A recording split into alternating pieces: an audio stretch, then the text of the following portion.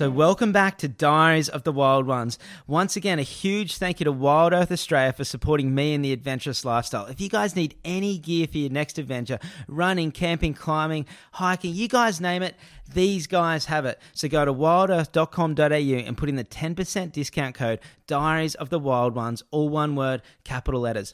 Also, a huge thank you to Free Brewing Co., organic preservative-free beer. You'll find them at Dan Murphy's and BWS. Big black can, silver letters that say free. Organic preservative-free beer. It's a no-brainer. Enjoy, guys.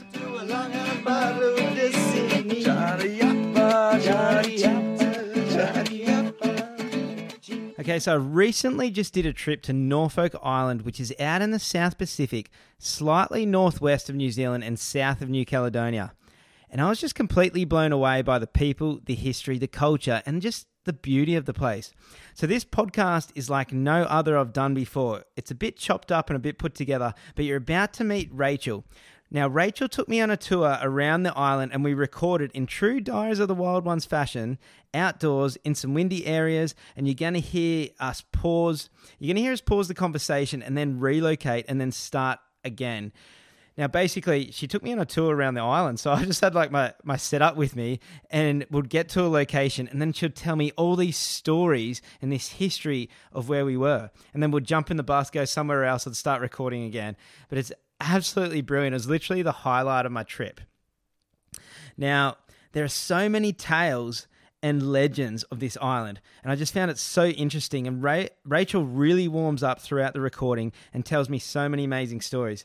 Now, I don't know what you guys believe, so each their own, but Norfolk is the fourth most haunted place or fourth most haunted island. Rachel took me to the most haunted part of the island. It's a place called the Duplex, and I had my own unique experience there on mic and off mic by seeing several ghosts. Now, each ghost I saw, Rachel off mic gave me their individual story, which was absolutely incredible. But sorry, out of respect for the dead, we didn't record that part.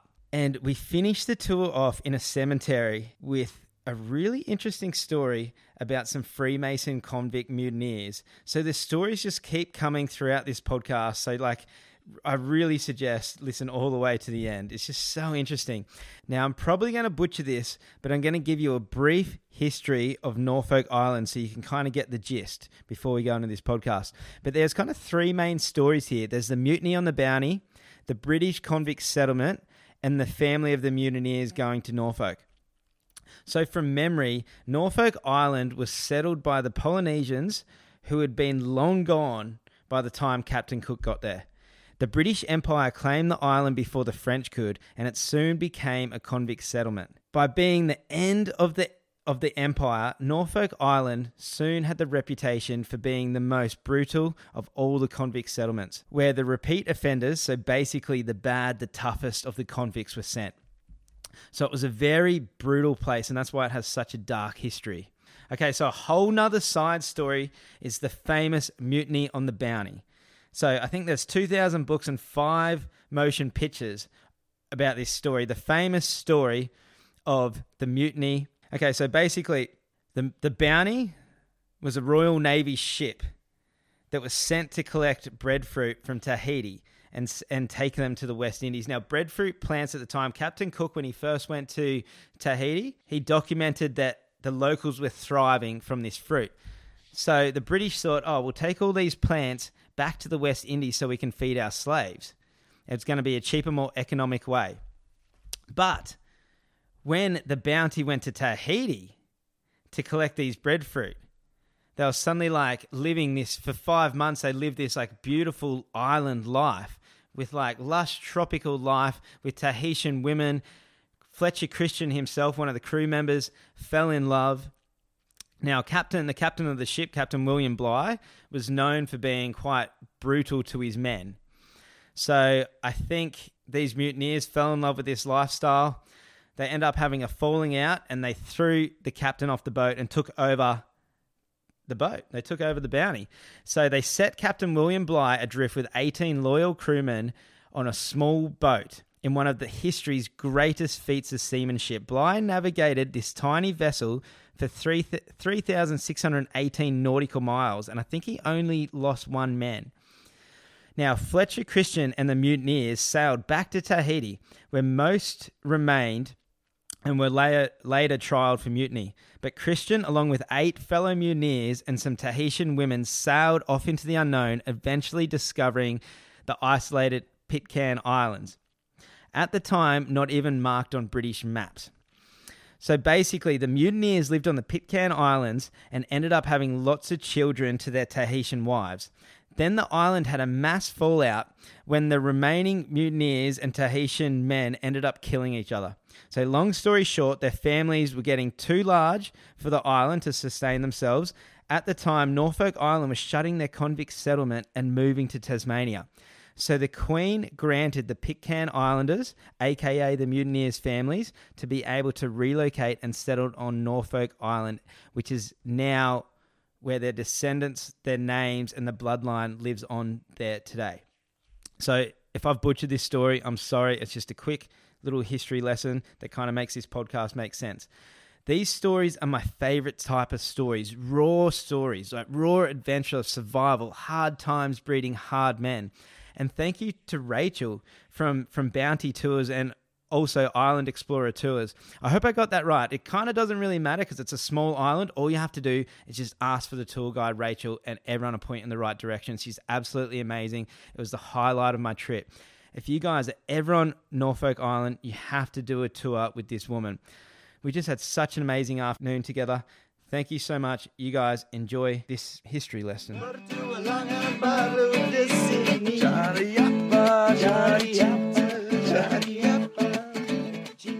Okay, how's that? Do you feel comfortable? Yeah. It's a little bit different being on mic, isn't it? I don't like it. You don't like it? No. It's different, but mic'd up to a bus. Oh, you know? So when you do the tours here, do you sometimes, are you on mic? Yeah, or we use little handheld. On mic all the time, but I'm not looking at them. Yeah. So all you have to do, it's kind of like how you have the mic is like about a fist from your mouth. Okay, about that. Okay, you comfortable? Sort of, yeah. You're sort of.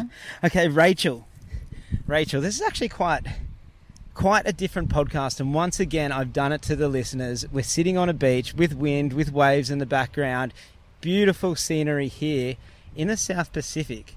This is what I find so weird, because people are like, oh, you're in Norfolk Island, and they kind of think it's part of Australia. It is part of Australia. Is it? Do you consider it? Because a lot of the locals, when I say, oh, if you mention them being Australian, they've kind of got a big kickback from it, and that's the biggest thing learning about this place is realizing it's like its own.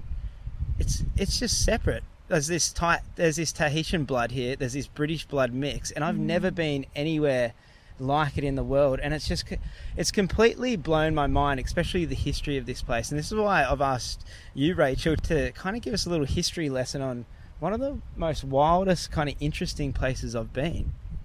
I think if you ask most Norfolk Islanders, they would say that they're Pacific people. We're very much part of the Pacific, and our history is, almost 1,000 years of human habitation from the early Polynesian settlement story through 2 British settlements. The penal settlement from 1825 to 1855 was probably the most extreme and most brutal penal settlement in the empire. And then, of course, the Anglo-Polynesian story is the story of the Pitcairners, who were descended from the Bounty mutineers and their Polynesian partners, and they arrived in 1856. So that was the Mutiny on the Bounty, which there's been several books on. There's even been movies on it, hasn't it? There's been over 2,000 books written on the Mutiny on the Bounty. The most famous mutiny. 5 major motion pictures, one gorgeous cyclorama. There was a lot more to that story than just some blokes that nicked a ship. It's very big in our lunchbox. It's really a really big part of our story. And we glorify the mutineers and adore our foremothers. But yeah, it's a fabulous story. It's a saga. This island is just full of stories. Would you mind starting with? Do you think we should start with the story of the mutiny? Where would you, as history of Norfolk, this wonderful place, where would you like to start? Well, this place is about ships and stories, and the Mutiny on the Bounty's been depicted in, Hollywood motion pictures, and Tahitian girls on a beach dancing, and very rough seamen.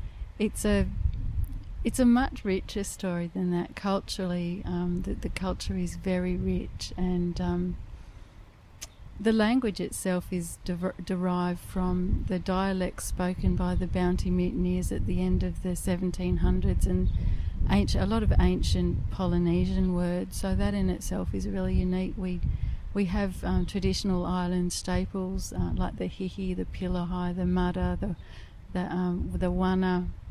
They're all traditional foods that lots of islanders still eat. So it's like a hidden culture. Yeah.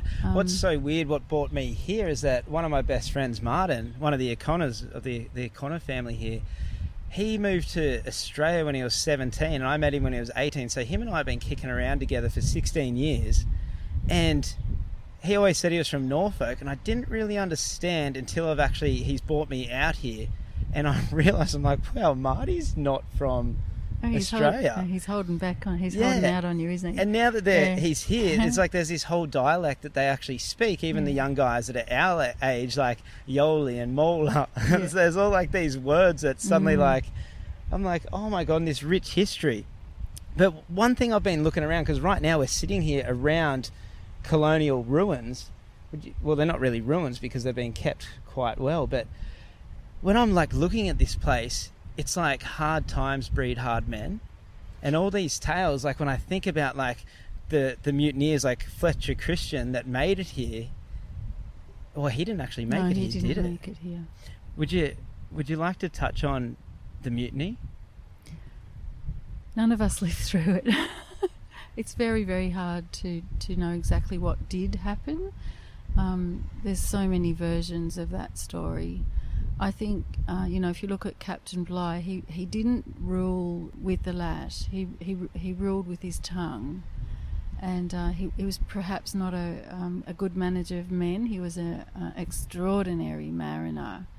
He again ran into trouble with the 102nd Regiment during the Rum Rebellion as well. And the final straw, which they say led to the mutiny on the Bounty, was a squabble over his personal cachet of coconuts, and he accused the men of stealing his coconuts. But it was a long lead up, and you've got to remember that going back to England and the life they had left behind would not seem nearly as appealing as staying in Tahiti with some beautiful women and an abundance of food.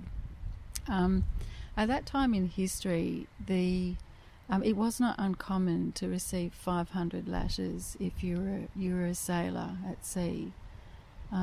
This penal settlement in front of us was severe. You could receive up to 300 lashes for a single offence, and the authorities were discouraging splitting, so that meant that the prisoner would receive his entire sentence in one session. So all you ever learn from places like this is hurt people. Certainly it's believed that Fletcher Christian hadn't planned to mutiny. He was building a raft to leave the Bounty, and he was persuaded otherwise, and I think perhaps he regretted that decision. It's likely that they all died. All the mutineers died on Pitcairn Island, despite some tall tales to the contrary. All of them died terrible deaths, apart from Ned Young, who died from asthma, and John Adams was the last mutineer. Within the first 3 to 4 years, they had continued with the murder and mayhem, and it left 9 women and 25 children standing. So those women certainly were major socialisers and influencers. So the people that came here in 1856 were the grandchildren and children of the mutineers and our Polynesian foremothers.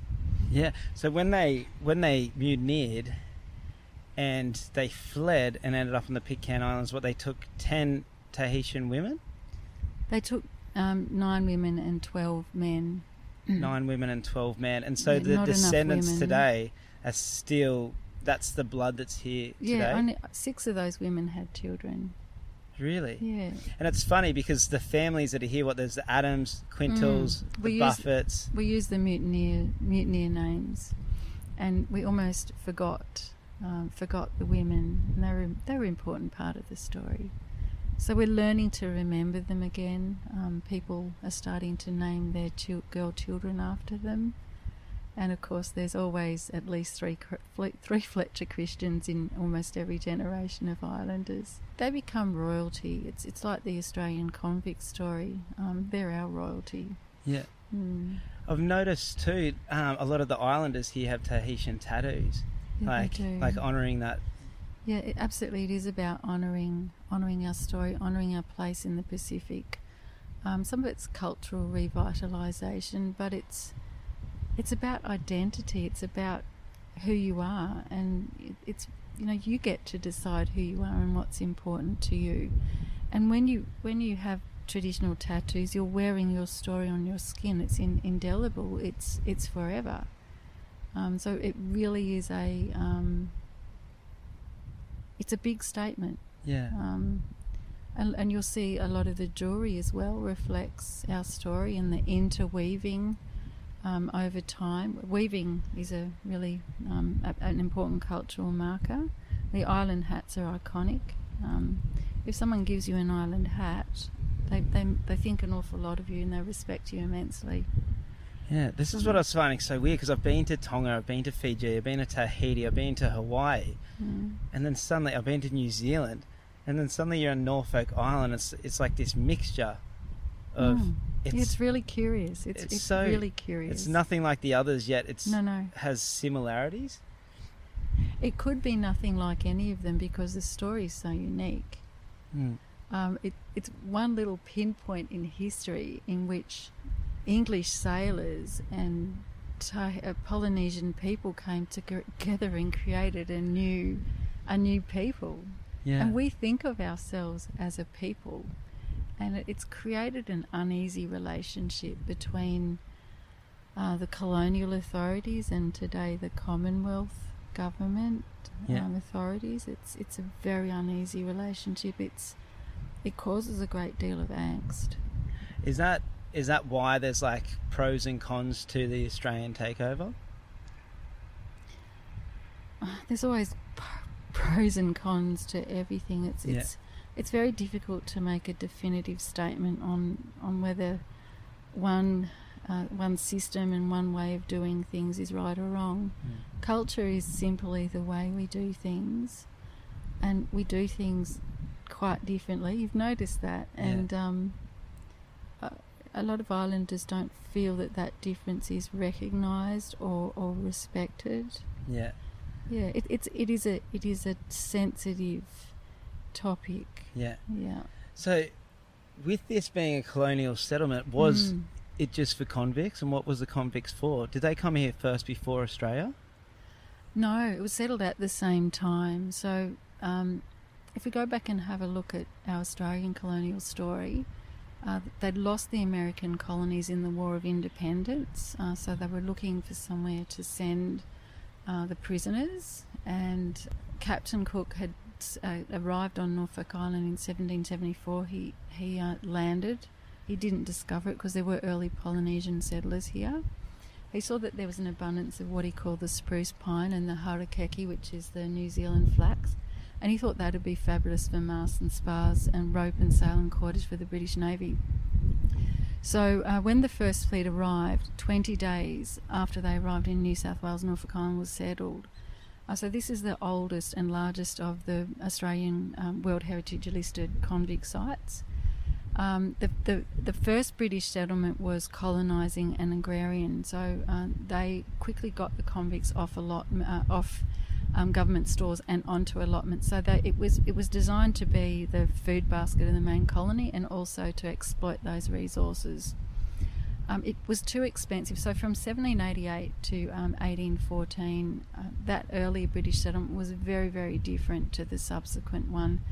They closed it down, relocated almost everyone to Tasmania. So if you've been to Tassie, it's New Norfolk, Norfolk Plains. It's Really? that continuing story, and you can meet living descendants of those convicts from that earlier time. So they literally took the convicts from here to there. They resettled Tasmania. Early colonial Tasmania was settled with people from Norfolk Island. Yeah. But I can imagine being, especially in the 1700s, like this being such a brutal place for convicts. Because didn't they have to do all their work with leg irons on? Not in that early settlement was very different to the subsequent settlement. I think you're trying to draw us back to the penal settlement period when it was a maximum security prison. So at that time, between 1825 and 1855, it was a maximum security prison. It was an island penitentiary, and most of the built fabric that you see around us today comes from that period. So there was no trade with passing ships, theoretically. There was no land grants. There were no women serving colonial sentence, so there were no women convicts. Initially they withdrew all of the women. It was a place of extremist punishment short of death. It was held out to be the ne plus ultra of prison degradation. So at that time it housed the worst of the felony from across the colonies. There were new hands that they did send out under the McConaughey system, and he was a very liberal-minded reformist, and he had a huge impact on the treatment of prisoners in a modern context. But most of what you see around you was built at a time when there are upwards of 2,000 prisoners undergoing sentence. And that was a very brutal time in our history. The island earns its reputation for tyranny and cruelty during that time, and that's the time when the legends and stories really come to the fore. Is that where like the story of like Barney Duffy. Barney Duffy, Murderer's Mound, Bloody Bridge, Gallows Gate. Saying it like that. We took the kids on a ghost tour the other night. It wasn't a real ghost tour like you do. It was literally, we just told them that we had to walk to the cemetery and back. We got about 30 metres from camp and they all ran screaming just because of the history of this place, just hearing. But what's... Just the idea. But what was terrifying. Barney Duffy? So Barney Duffy, it's a fabulous legend, and I love the legends. So legend has it, this convict Barney Duffy, he escapes and he lives in a hollow of a tree, a big old pine tree, for 7 long years, eking out an existence on roots and berries and whatever fish he can catch, and robbing the settlement gardens blind. Anyway, there's 3 soldiers from the 99th Regiment. Their names are Heffernan, Turner and Warnham. And they're going to fish in a very, very perilous fishing spot called Down Rope off Headstone. And as they're coming back, they came across this semi-naked, bedraggled, long-bearded old gent. It's Barney Duffy. They're set to haul him back into the settlement. And he turns on them. His fate's certain. He's going to the gallows. So he turns on them and he curses them and he says, "Take me alive, ye lily-livered lice. But mark me words, before me body's hung a week on Kingstown gallows, ye shall suffer a similar fate." He goes to the gallows. Lo and behold, these 3 soldiers again go fishing at Down Rope, and they are swept to their death by the rogue or 7th wave. It's only the body of Private Turner that is recovered, and he's buried in a marked grave in the cemetery. The bodies of Private Heffernan and Warnham are never recovered, and there is a headstone that marks their watery demise on a little grassy bluff out at Headstone. The legend of Barney Duffy. And that's... That's a great legend. I love the stories. There's no evidence to substantiate. I always call it historical facts. Yeah. These legends, because they live long and they grow over time. And anyway, there has been research done. There was 6 Bernard Duffys transported out to the colonies, and none of them quite match up to the time or the place. There is on an old map a place marked Duffy's Gully, and we used to, in the old days, there was an old pine tree that everyone called Barney Duffy's Pine. There's photos of it. Barney Duffy. Is that because it had a hollow in it? Yeah, you could stand inside it. You literally could go inside this tree and stand up inside it. It's funny because when I said I was going to come down, all the locals were like, "Gotta ask about Barney Duffy." Yeah. And then I've written a few down. There's the Bloody Bridge. Oh yeah, we can tell you the story of Bloody Bridge. You want to know the story? Oh, I love these tales. That's why I love this island. It's just so rich with history. We grew up with storytellers. The islanders are the best storytellers. There's short stories, tall stories, ghost story, all sorts of stories. And the islanders love to pull your leg, so there's lots of funny stories as well. But I do love the old legends. So the legend of Bloody Bridge. So legend has it that there was a very cruel overseer. He was out in charge of a gang of convicts set to construction of the bridge. They turned on him, they murdered him, they rolled his body up in the bridge. When the replacement overseer came at noon, he was told that the previous had gone bathing or fishing and had not returned. The dastardly deed is discovered when the blood of the murdered overseer was found to be seeping through the wet mortar. Do you know how they would have killed him? It's a legend. There is no evidence to substantiate that historical And that's fact. literally the bridge just down there. Mm-hmm. There was a very cruel, very vicious murder out there in May 1845. Yeah, it's in Burial Ground Gully, Bloody Bridge.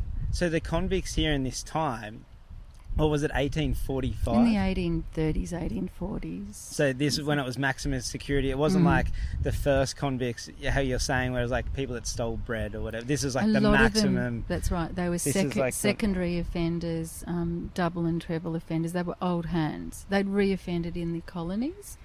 And it was a great British tradition to banish people to the ends of the empire, to the very last rock. In fact, Phillip and Nepean Island, just off the south here, are also places of exile and banishment. Yeah, because it's funny, like me being Australian, it's like a lot of what I've been told of our history was that, you know, our convicts, a lot of them were just good people at heart that like maybe stole some bread or that had hard times. But then when you actually get into a lot of history, there's like some very brutal... We love to tell the legends of the Lash. We love to tell the most brutal, most horrific tales. There were many good convicts. Four out of five prisoners, transportees, committed property offences. So they never committed bodily crimes. They never hurt anybody. It was 4 out of 5 of them. But those that lived long in our legend and in historiography and our storytelling are the ones that a hard man. They became brutalised. They were troublesome lads.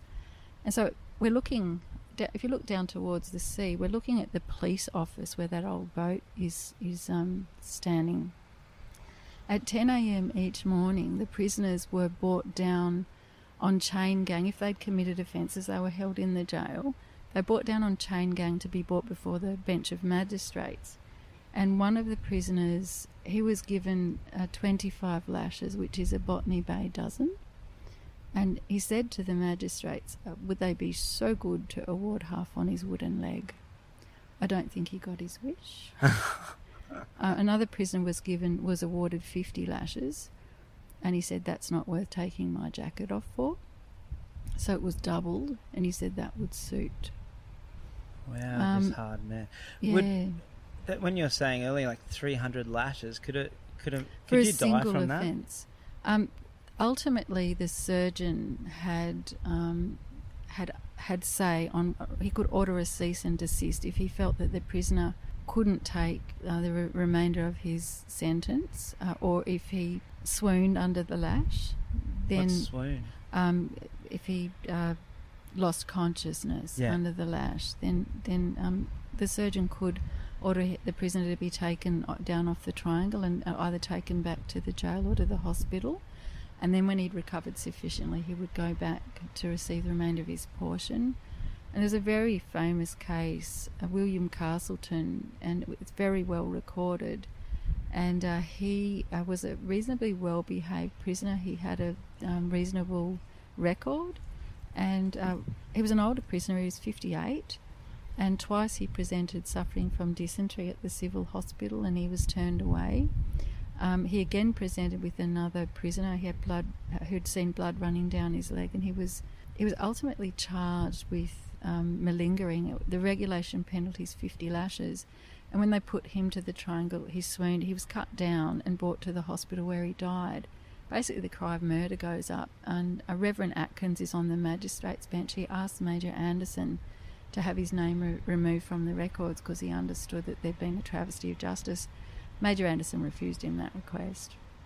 Wow. So there were genuine cases of prisoners who deserved medical attention. His probably wasn't an isolated case.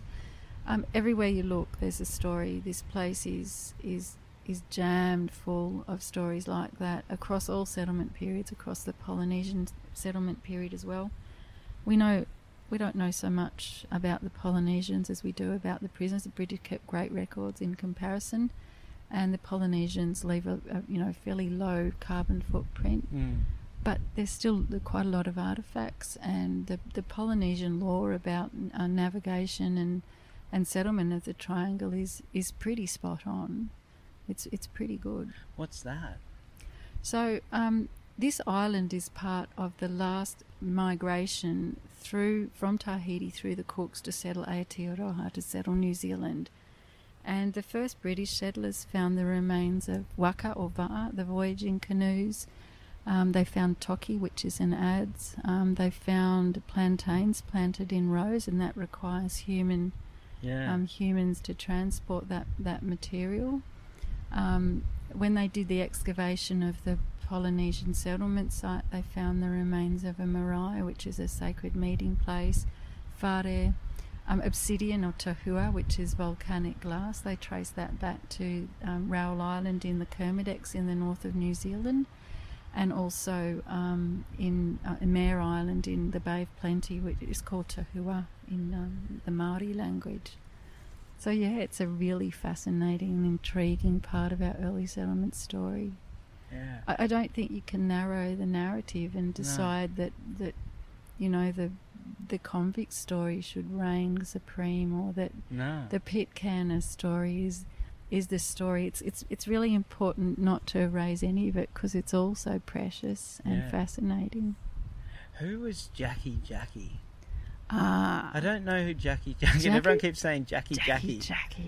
Jackie was a real prisoner. He was transported when he was 16 for bushrain. He was an outlaw. He was just a young lad that kind of got into trouble a little bit. He couldn't bear the psychologically incarceration was unbearable to him. So I don't think there's a prison that was built that would contain him. He was always absconding and seeking liberty. Anyway, he was sent out to Norfolk Island, and he was the main instigator in the cooking pot riot. So Commandant McConaughey had been withdrawn, so a lot of the privileges under the McConaughey system had also been removed so the prisoners were a little agitated.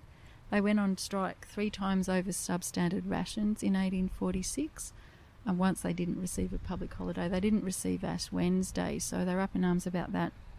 But then the authorities removed the prisoners' cooking pots and kettles and utensils. And when they went to breakfast the following day, so that was on the 1st of July, 1846, they discovered them gone, and very agitated, they stormed into the barracks storeroom and retrieved their cooking pots and utensils and went to breakfast. The guards, when the guards ordered them to work, they refused, and it was the flashpoint for a mutiny. They murdered the cookhouse overseer Stephen Smith. He's buried in the cemetery. Do you know how they killed him? Just bash? Whatever they could find. So it was tools. Jackie was armed with an axe, and at times they just used bludgeons of wood. They were in the lumberyard and the cookhouse. So the prisoners messed in the cookhouse and lumberyard. So it's whatever ready implements they had. It was not necessarily a planned uprising like the 1834 uprising, which was the largest. Anyway, they murdered Constable Morris, and they also murdered Constable Saxon and Dinnan. They stormed up Bay Street, and when they got to the Lime Kiln Police Hut, one of those constables was lying in his bed. He was axed with the bludgeon. the butt of... He was bludgeoned with the butt of Jackie's axe, and the other one sat up in his bed and said, "I saw who done that." They were the last words he spoke. So they rounded up, I think, about 200 prisoners as a result of that uprising. But the main ringleader and instigator was William Jackie Westwood. And on the 13th of October that year, 13 men go to the gallows. And 6 days later, a 13th man. They're buried in an old first settlement saw pit in unhallowed ground. So outside. wait, what's the gallows?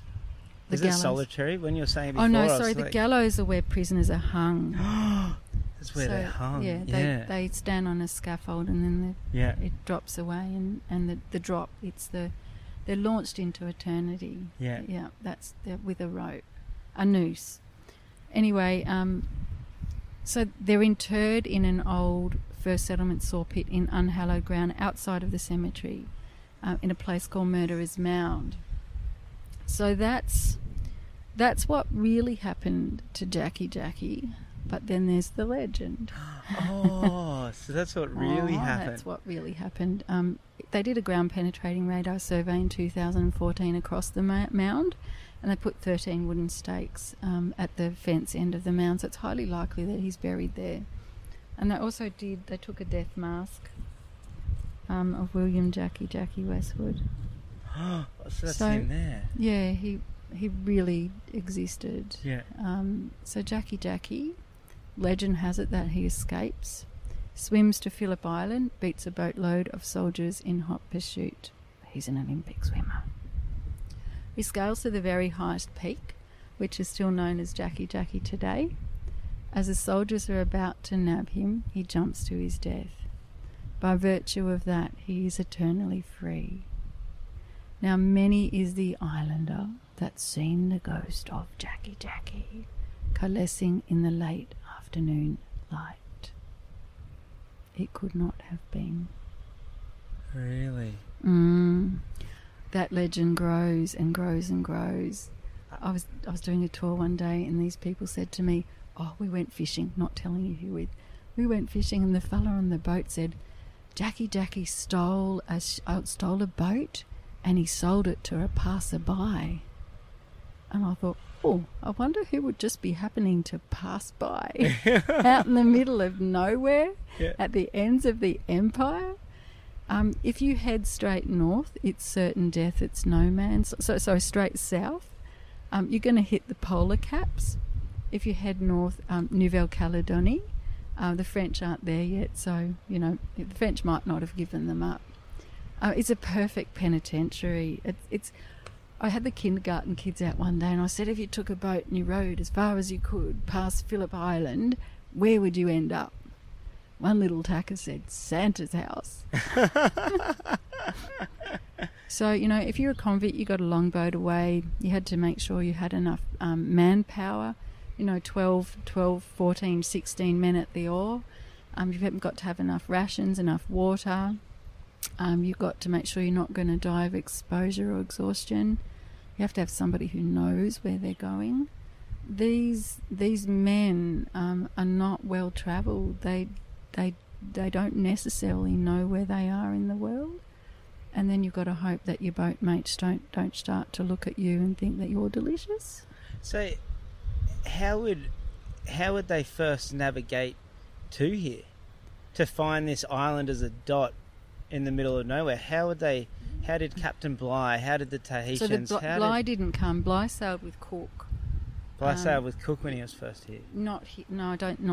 Oh no, he never made it here because the mutiny happened. Never. He actually signed the papers to close that earlier settlement down, but he never came here.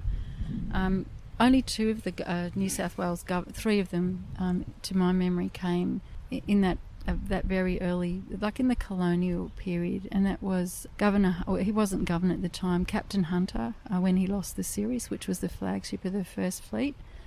Governor Gipps made a surprise visit to inspect the McConaughey system, and Governor Dennison made a number of visits early on during the Pitcairn period. So there were subsequent governors visit, but those were the three really important people in our early colonial story. And those first Tahitians that first came here? The Tahitians didn't. The last of our foremothers died in 1850. No, when there was that settlement that was found yes, here. So we're going back to the Polynesian settlement. I'm jumping right back to the Polynesian. I'm just wondering... 1,000 years, just like one little jump, 1,000 years. Quick little jump back. How did they navigate to here? The Polynesians were extraordinary navigators. Did they do it by the stars? Very, very sophisticated. No, by a multitude of different signs.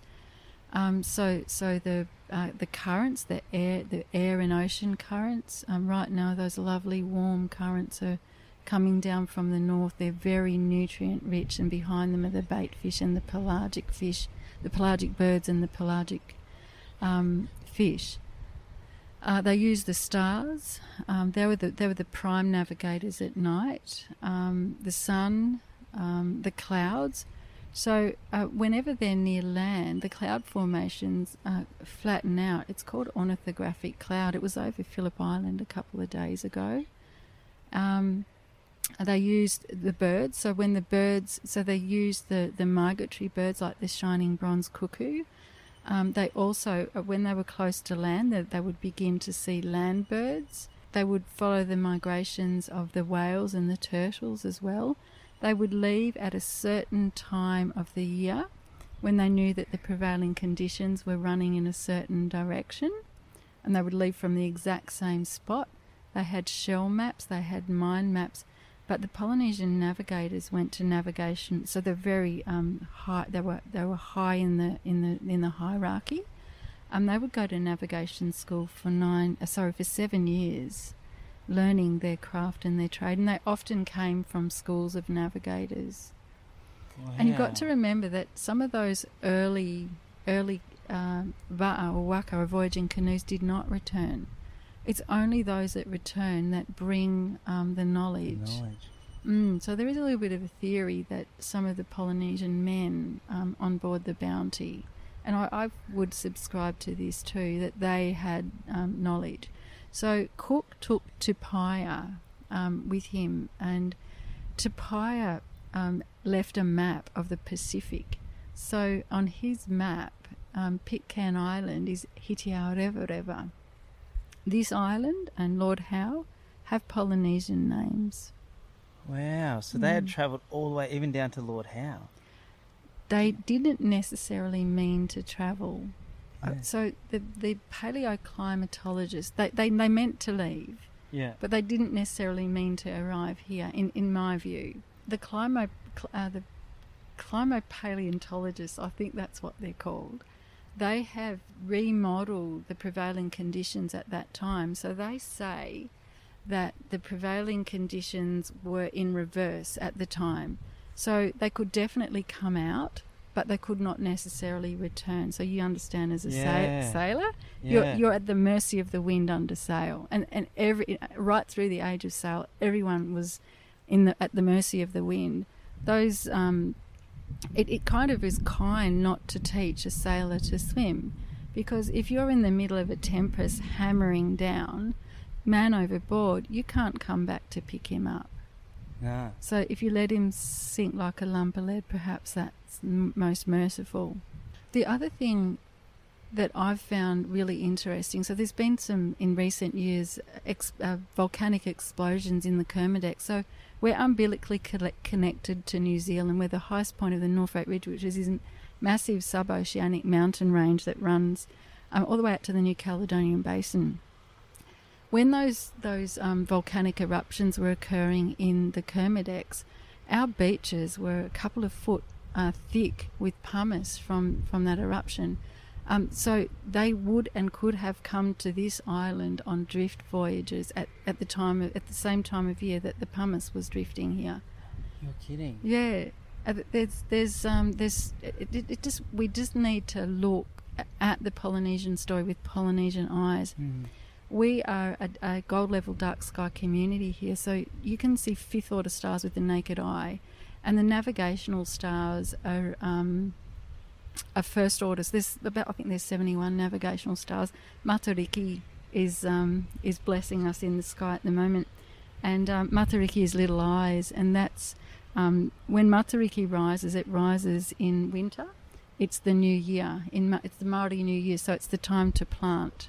It's the new season. It's the birth or rebirth, and it's a beautiful little constellation. It's Pleiades. Wow. The Seven Sisters. You know so much. It's amazing. I'm full of useless information. Do you reckon the Polynesians ever made it to Australia on these drifts? Yes. They have found evidence. I can't remember the place where they've found evidence. Have a look. They've found... And I have a very bizarre theory about... So the Polynesians didn't appear out of nowhere. Like islands just don't disappear. They get renamed and reimagined. Yeah. So when you look at... So the Australian Aboriginals, they have names for everything and every place and a story for everything and every reason and every season.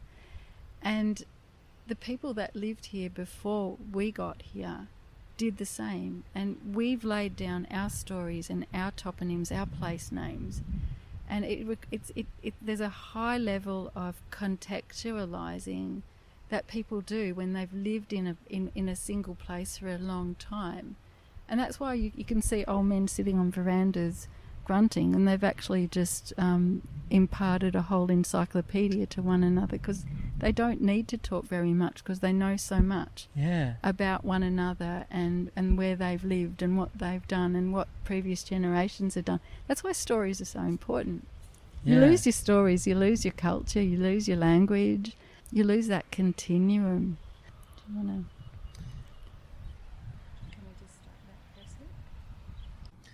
Okay, I've done it to the listeners again. We had to pause, and then you and I got in our own conversation for about half an hour. Absolutely just so interesting, this place.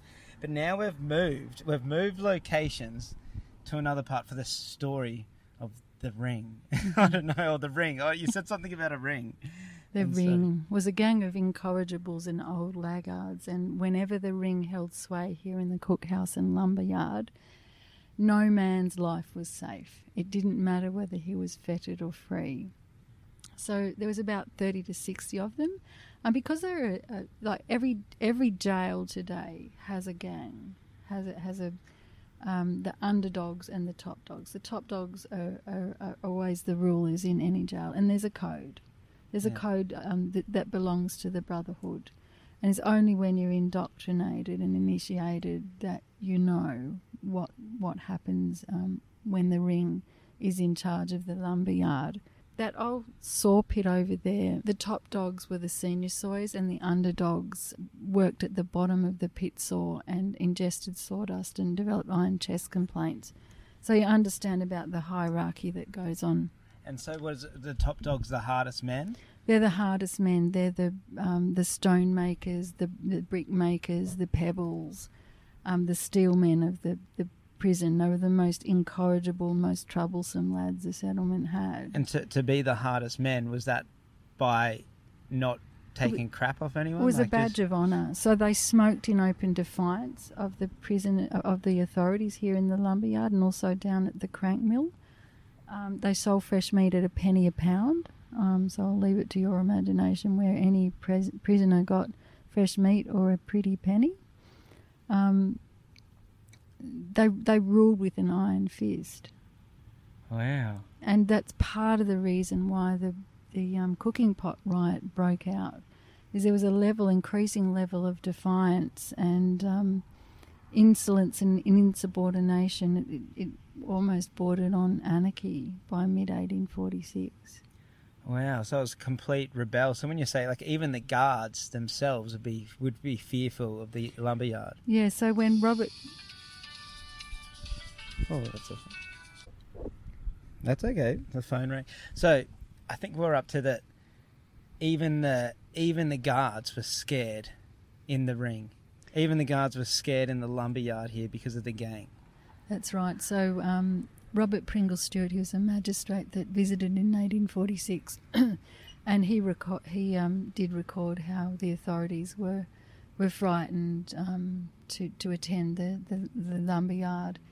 And ultimately, the ex-police runner and cookhouse overseer Stephen Smith was murdered here in the cookhouse and lumberyard, and there was a murder in which Stephen Brennan attacked Patrick Lynch with his shoemaker's hammer and knife and murdered him along the beachfront here.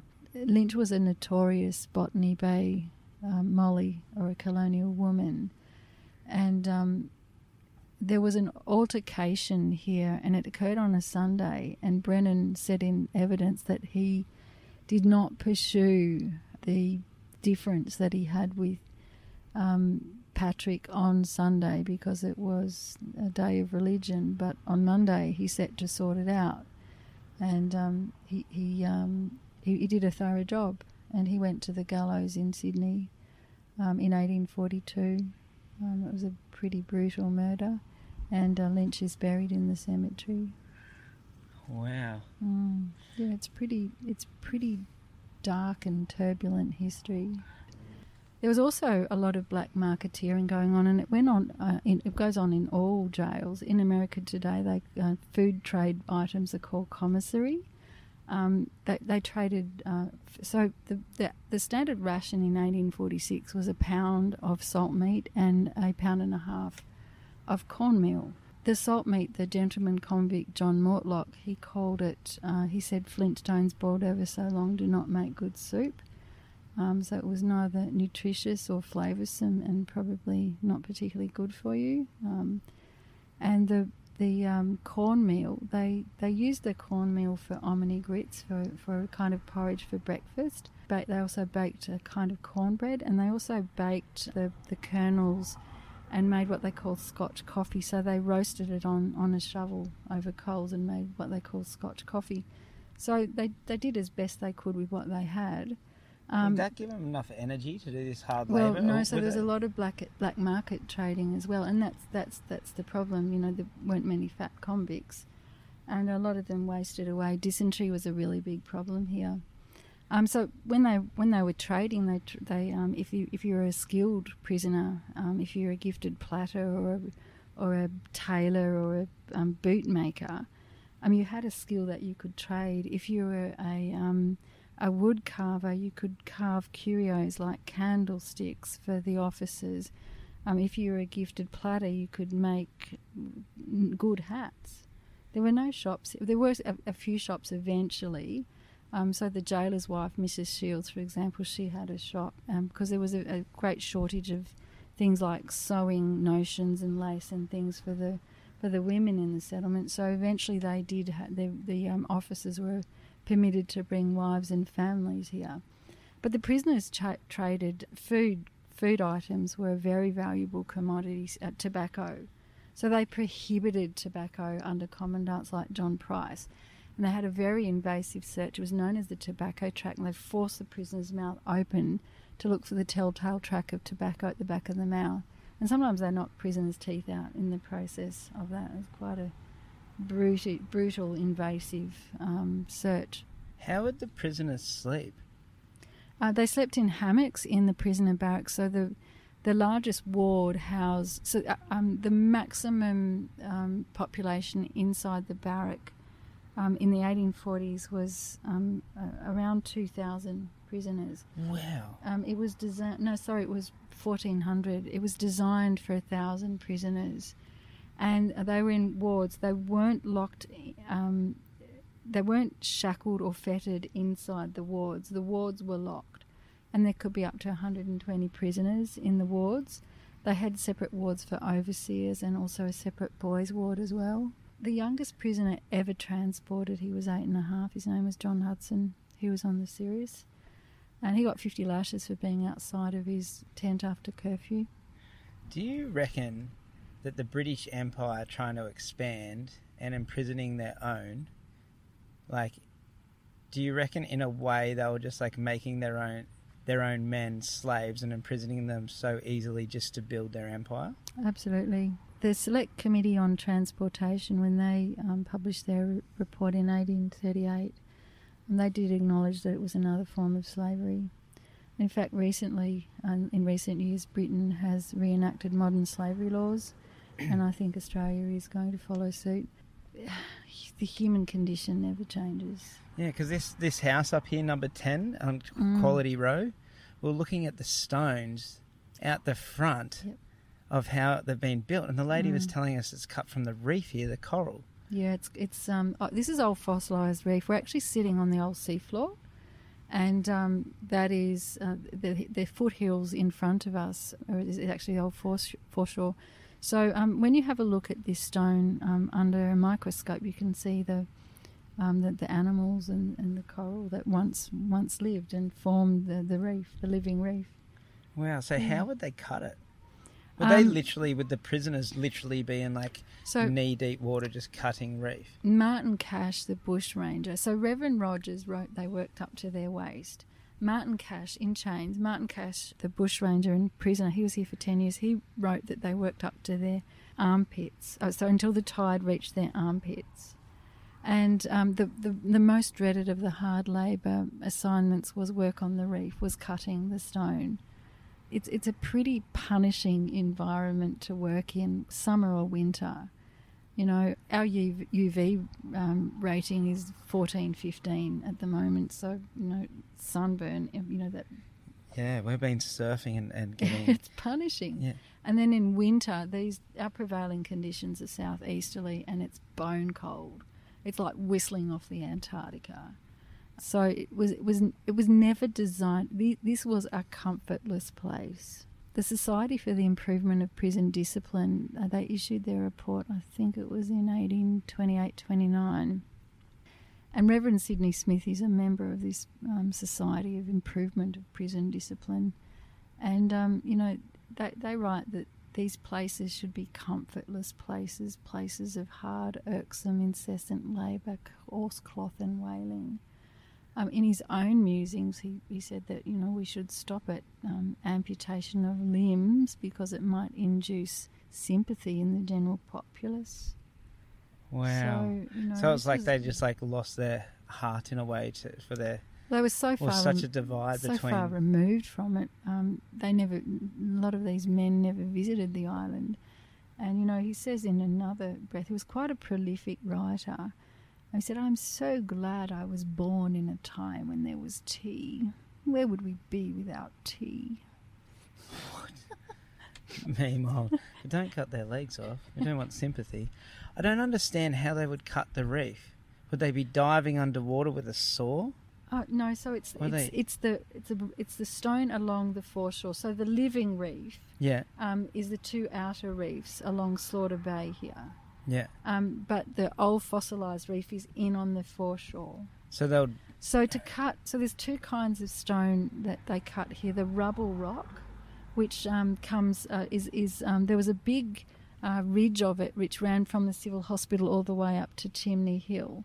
And the rubble rock goes to make building fill for road construction, to make the macadamised roads. All of that kind of stuff. Also for lime burning. So in the lime pit they put the rubble rock, white oak, which burns lovely and clean, Norfolk pine knot. And those lime burners, they had to get that kiln up to 900 degrees Celsius for an effective burn. They're very skilled men. But the massive blocks of calcarenite, so they're the ones that go to make the beautiful big blocks of dressed finished stone. Had to be taken from the waterline when in the wet quarries. So there were wet and dry quarries. So in the wet quarries, those massive blocks of stone, they're wet cut, and they go to make the sills, the lintels, the thresholds, the coins on the ends of the compounds, all of those, the voiseurs in the arches and the keystones as well. That's all massive calcarenite. Wow. And when you actually look along it, they're so straight, all the walls and everything. It's yes. It's Georgian architecture, and it's very asymmetrical, very symmetrical, very aesthetically pleasing, but militarily executed. So very elegant, lovely clean lines. Because if you didn't, you'd die. Also, the Royal Engineers were an extraordinary regiment of men because they planned and designed an empire. They really were incredibly intelligent, highly adaptive, multi-skilled engineers. You know, today an engineer will specialise. Yeah. These men worked with limited resources, using new materials or working out how to use the materials that were present. So they worked in India, they worked in colonial Australia, they came out here. The reason why we have verandas around the buildings here, it's like the Indian bungalow style. Yeah. To have the verandas help to cool the house. So how did Norfolk Island, being this prison colony, being this everything that we're seeing here, how did it go from this to being the home of the mutineer descendants? In the early 1850s, the Pitcairn Island had become overpopulated, overcrowded, and they were suffering from a very severe drought.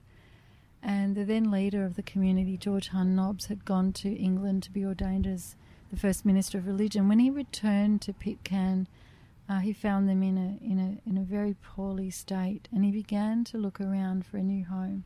They looked all over the world. They looked to going to the Cooks. They looked at going to Hawaii. They'd been offered land in Hawaii. They looked at going back to Tahiti. They had attempted a return in 1831, and it was catastrophic. So it wasn't really a. Why was it catastrophic? They weren't quite welcomed? a number. No, Spanish fever decimated them.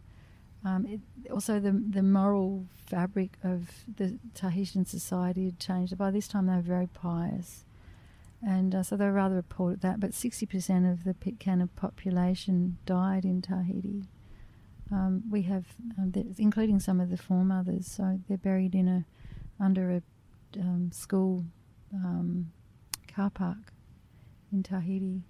That's just time and, a change in value systems. Anyway, so they look around for a home. This settlement is soon to be abandoned as a penal settlement. I think it suited Governor Denison. He was looking to send married retired soldiers and their families here. Why was it becoming obsolete, this island, as a prison settlement? Increasingly, its reputation was getting back to England and also through the colonies. And there's a lot of pressure. The men of the cloth, particularly people like Thomas Bagley Naylor and Father Ullathorne, Bagley Naylor wrote a letter, a very highly condemnatory letter to the Home authorities about the conditions here. He laboured long on the incidents of the odious or unnatural crime. But Father Ullathorne made a personal mission to England, and he met with William Molesworth. So it was time to close the settlement down. They relocated most of the prisoners down to Port Arthur, and so the new model prison at Port Arthur was built to rehouse the prisoners. They were moving on from here.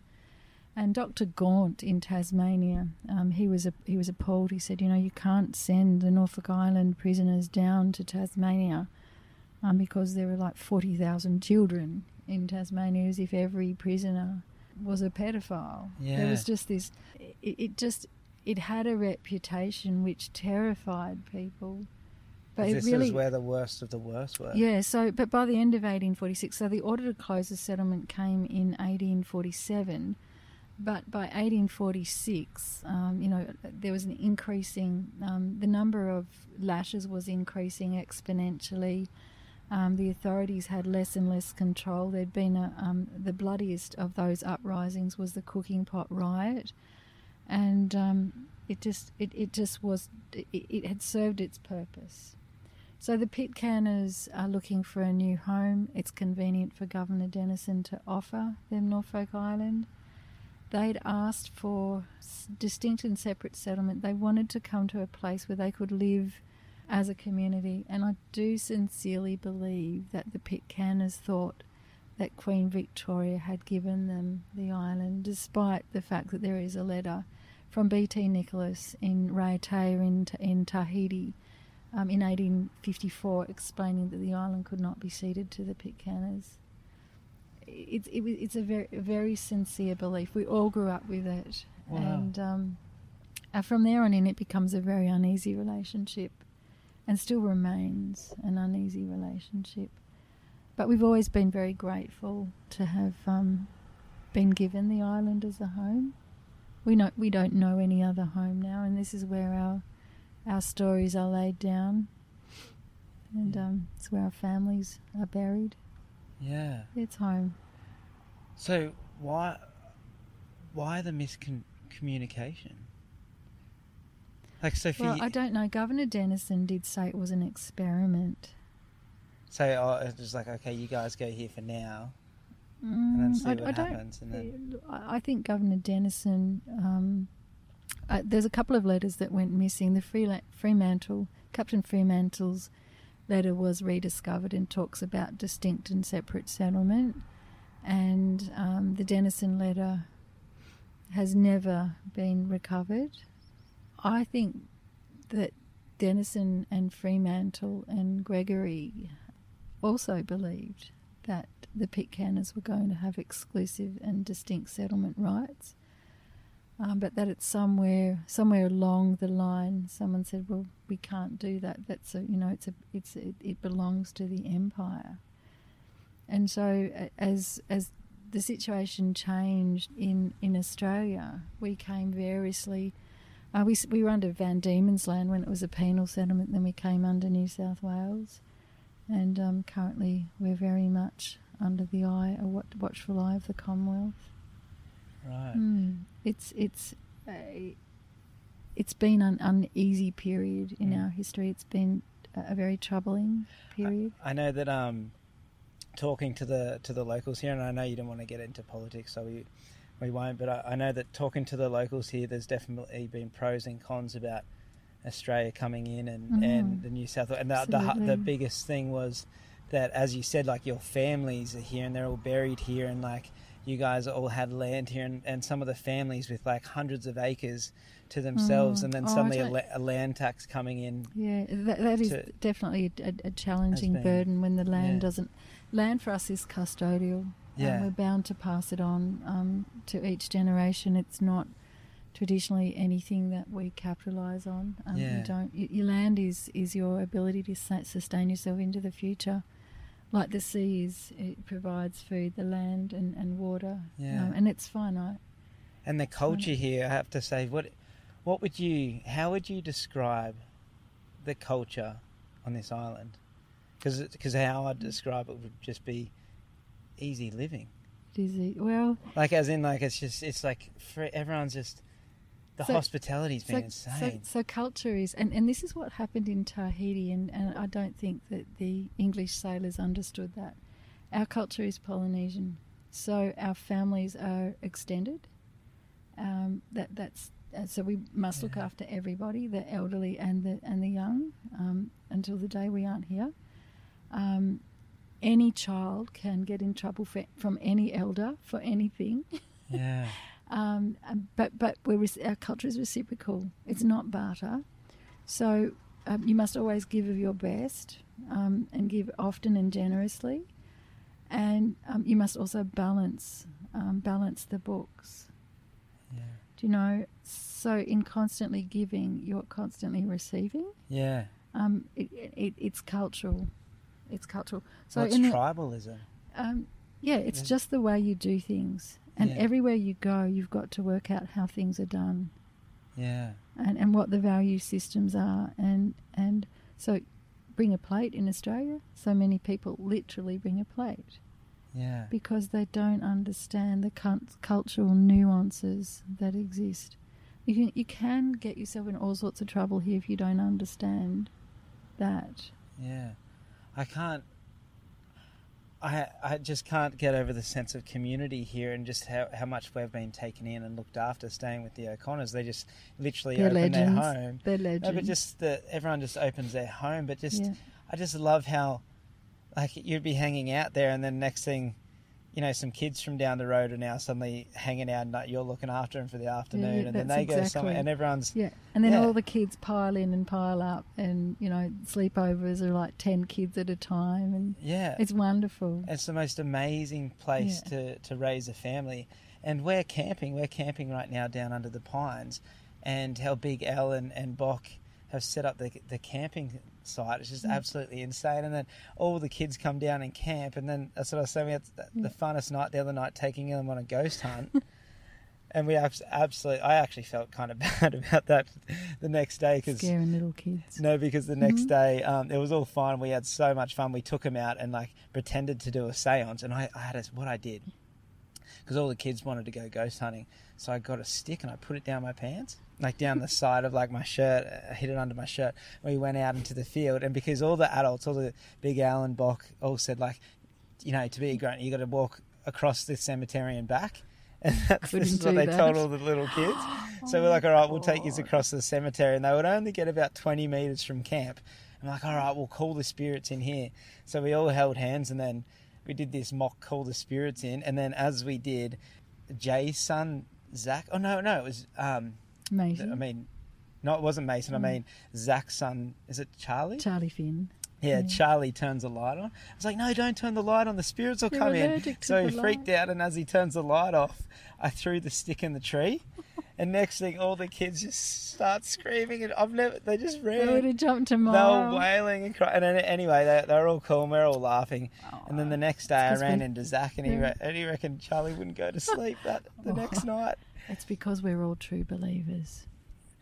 But because that was another thing that I got told here about the history, that this is one of the most haunted places in the world.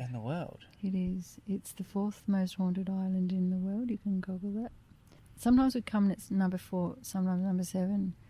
Richard Davies wrote Ghost Guide to Australia, and he said there were more ghosts per hectare here than any place in Australia. Yeah, it's.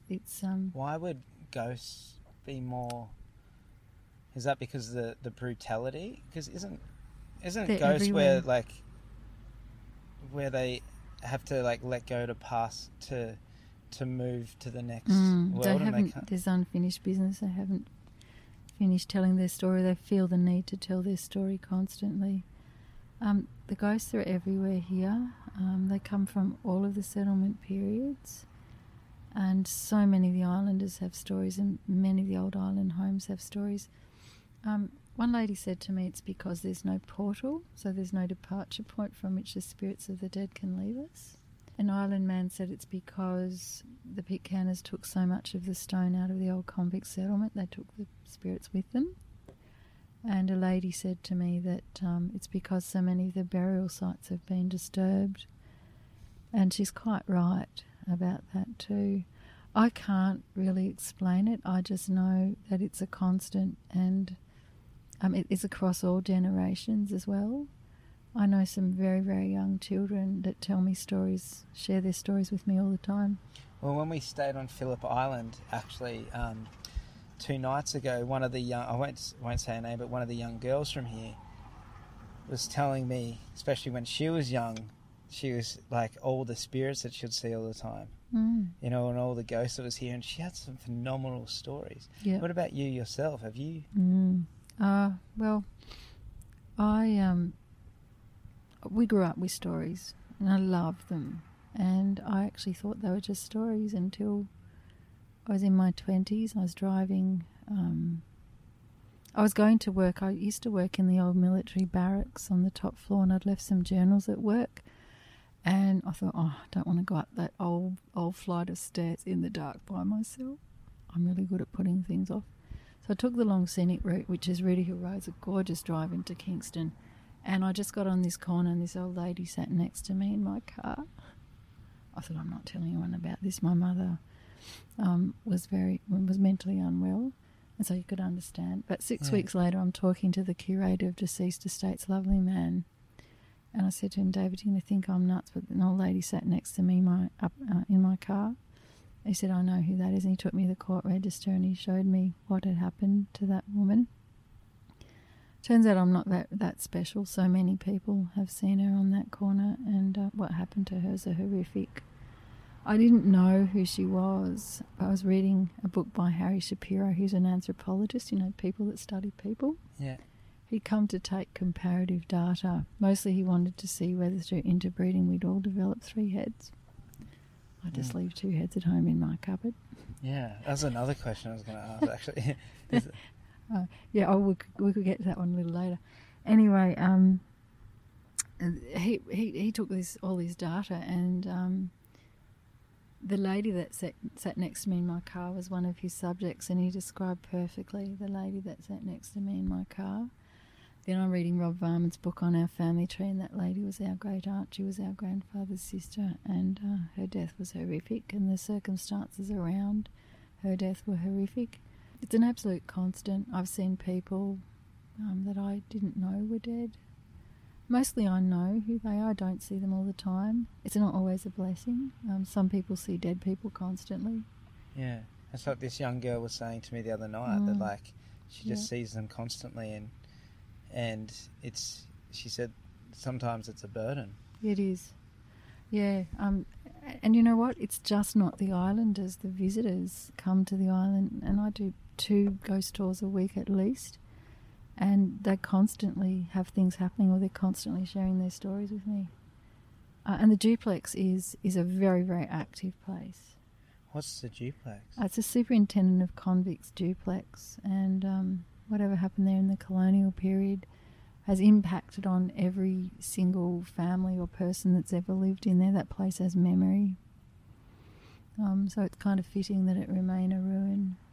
It's in complete ruin. So it had a bad omen. I'm not really sure. Are you allowed to say what happened? Probably. No, I probably wouldn't. I probably wouldn't. Yeah. Can I just tell you what? That's right, we'll pause it for a second. Okay, we're on pause. So just to give the listener... So we're just talking about some ghost stories, and out of respect for the dead and superstition and respect, we didn't go on with those stories yet. We've decided we can talk about what's happened, and you've relocated us, Rachel, to a place that I'm actually finding it hard to talk, which is the most haunted part of the island where you do ghost tours to. And we've walked in, and as soon as I've walked out the back here, and I said to you, I don't know if it's that you put it in my head telling me this place is haunted, but as soon as I walked in that back room, and even sitting here now, it's like there's like a magnet on my heart. There's this vibration or energy, and I don't know how to describe what's happening. Where are we now? We're at the duplex that you were just talking about. We've just relocated to the duplex, and this is where strange things happen. And you just said before, on your tours, doing ghost tours here, 24 times you've had to leave, and 19 times you haven't even come in. So 24 times. And I said, why did you have to leave? And you said, because things have started happening to people and you've had to leave. And so what things would happen to people inside the duplex? It's a constant. It's an absolute constant. It was a revelation to me. So about a 1 in 2, 1 in 3 chance that someone will have an experience. There's nothing. I don't do anything because I don't believe in courting. I don't believe in stirring it up. I'm interested in what people might see, hear, feel, or what they know. And these are complete strangers that are coming to the island. It won't matter which side of the duplex, whether it's number 2 or number 3, people will have experiences. It's different on every night almost. Sometimes there's a complete absence of presence, and other nights this place is absolutely pinging. And you said that pinging at the moment. I'm feeling a bit nauseous. Yeah, I'm feeling extremely nervous, and just those creaks and different, and this door here not being open. It's just like, it's just weird energy. But what would happen to some people, like, sometimes? So one of my earliest tours, a lady stepped down into the courtyard at number 2, and she said, "What did they do to people here?" And I said, "I'm not certain. I have a sense of what happened." She said they should demolish the building. She was absolutely adamant they demolish the building. Another one of my earlier tours, a lady stepped into the courtyard, into the servants' quarters, and she said, they said it's full of bones. And that absolutely floored me. It's now 9 or 10 times where that's happened. There was a very psychic lady one night, and she said, "Didn't you see me stepping over all the little bones?" I thought everyone could see the little bones, and clearly not everyone could see what she could see. Have they done any excavation or any, to look what's under here? No. This is just the folklore and the things that have happened to people over time. I wouldn't like to think that they would disturb the past. Yeah. Because I do believe you can disturb the spirits in such a way that they never rest. I'm terribly superstitious. Yeah. Did you tell me that someone was slapped? Oh, yes, a man on his honeymoon. wasn't his new wife. He was on his honeymoon. I don't know what people are doing going on Ghost Tour on their honeymoon. Anyway, as he was leaving this little room here it's actually the kitchen, and this is a complete ruin. He was sort of holding his jaw, and he looked like he was in pain. I said to him, "Are you okay?" He said, "I'm all right." But whilst I was sitting there, someone's come and slogged me twice, really hard in the side of the head, and my head's absolutely ringing. I didn't know what to say to him. I said, maybe your wife might like to give you an all-over massage. Because I think that's what happened. Oh, dumb things you say. Anyway, he tracked me down at the end of his honeymoon week. I was getting petrol in town. He said, for 2 days after that, my head was absolutely ringing. And so, the theory is, considering no one else could have hit him, that I was standing right next to him. There was nobody hitting him. Another time, we did a tour, and I remember where the lady stood. And the next day, the general manager of one of the tour companies came up to where I was at my godmother's house, and he said, "Rachel, I think you need to come down to the office. There's been a lady on your tour, and she's been talking in tongues." I thought, oh my God, I don't know what to do about that. It's not in my instruction manual. In fact, I don't even have an instruction manual. Anyway, I got flowers and I got shells, because that seemed like the most appropriate thing to get, and we drank buckets of tea. She was that scared that she would take somebody back home with her. And I've had people come back 2 years later. It really is no laughing matter in many respects. They come back a couple of years later, and they would come back on tour or come back to the island to tell me that they'd taken someone home with them. This mother and daughter came back, and they said, "We took a man back to our unit when we were here last time. We told him to go away. We couldn't help him." I thought that was really mean. Yeah, we stand at the cemetery, and a man would see a little boy in the mid-distance with scars around his ankles. One night a man said, "Someone's been pulling my leg." He meant literally pulling his leg. Some of the things that have happened here in the duplex. One night I looked up, there was a 19-year-old girl, she was crying, and it's never the idea of it. It happens reasonably regularly.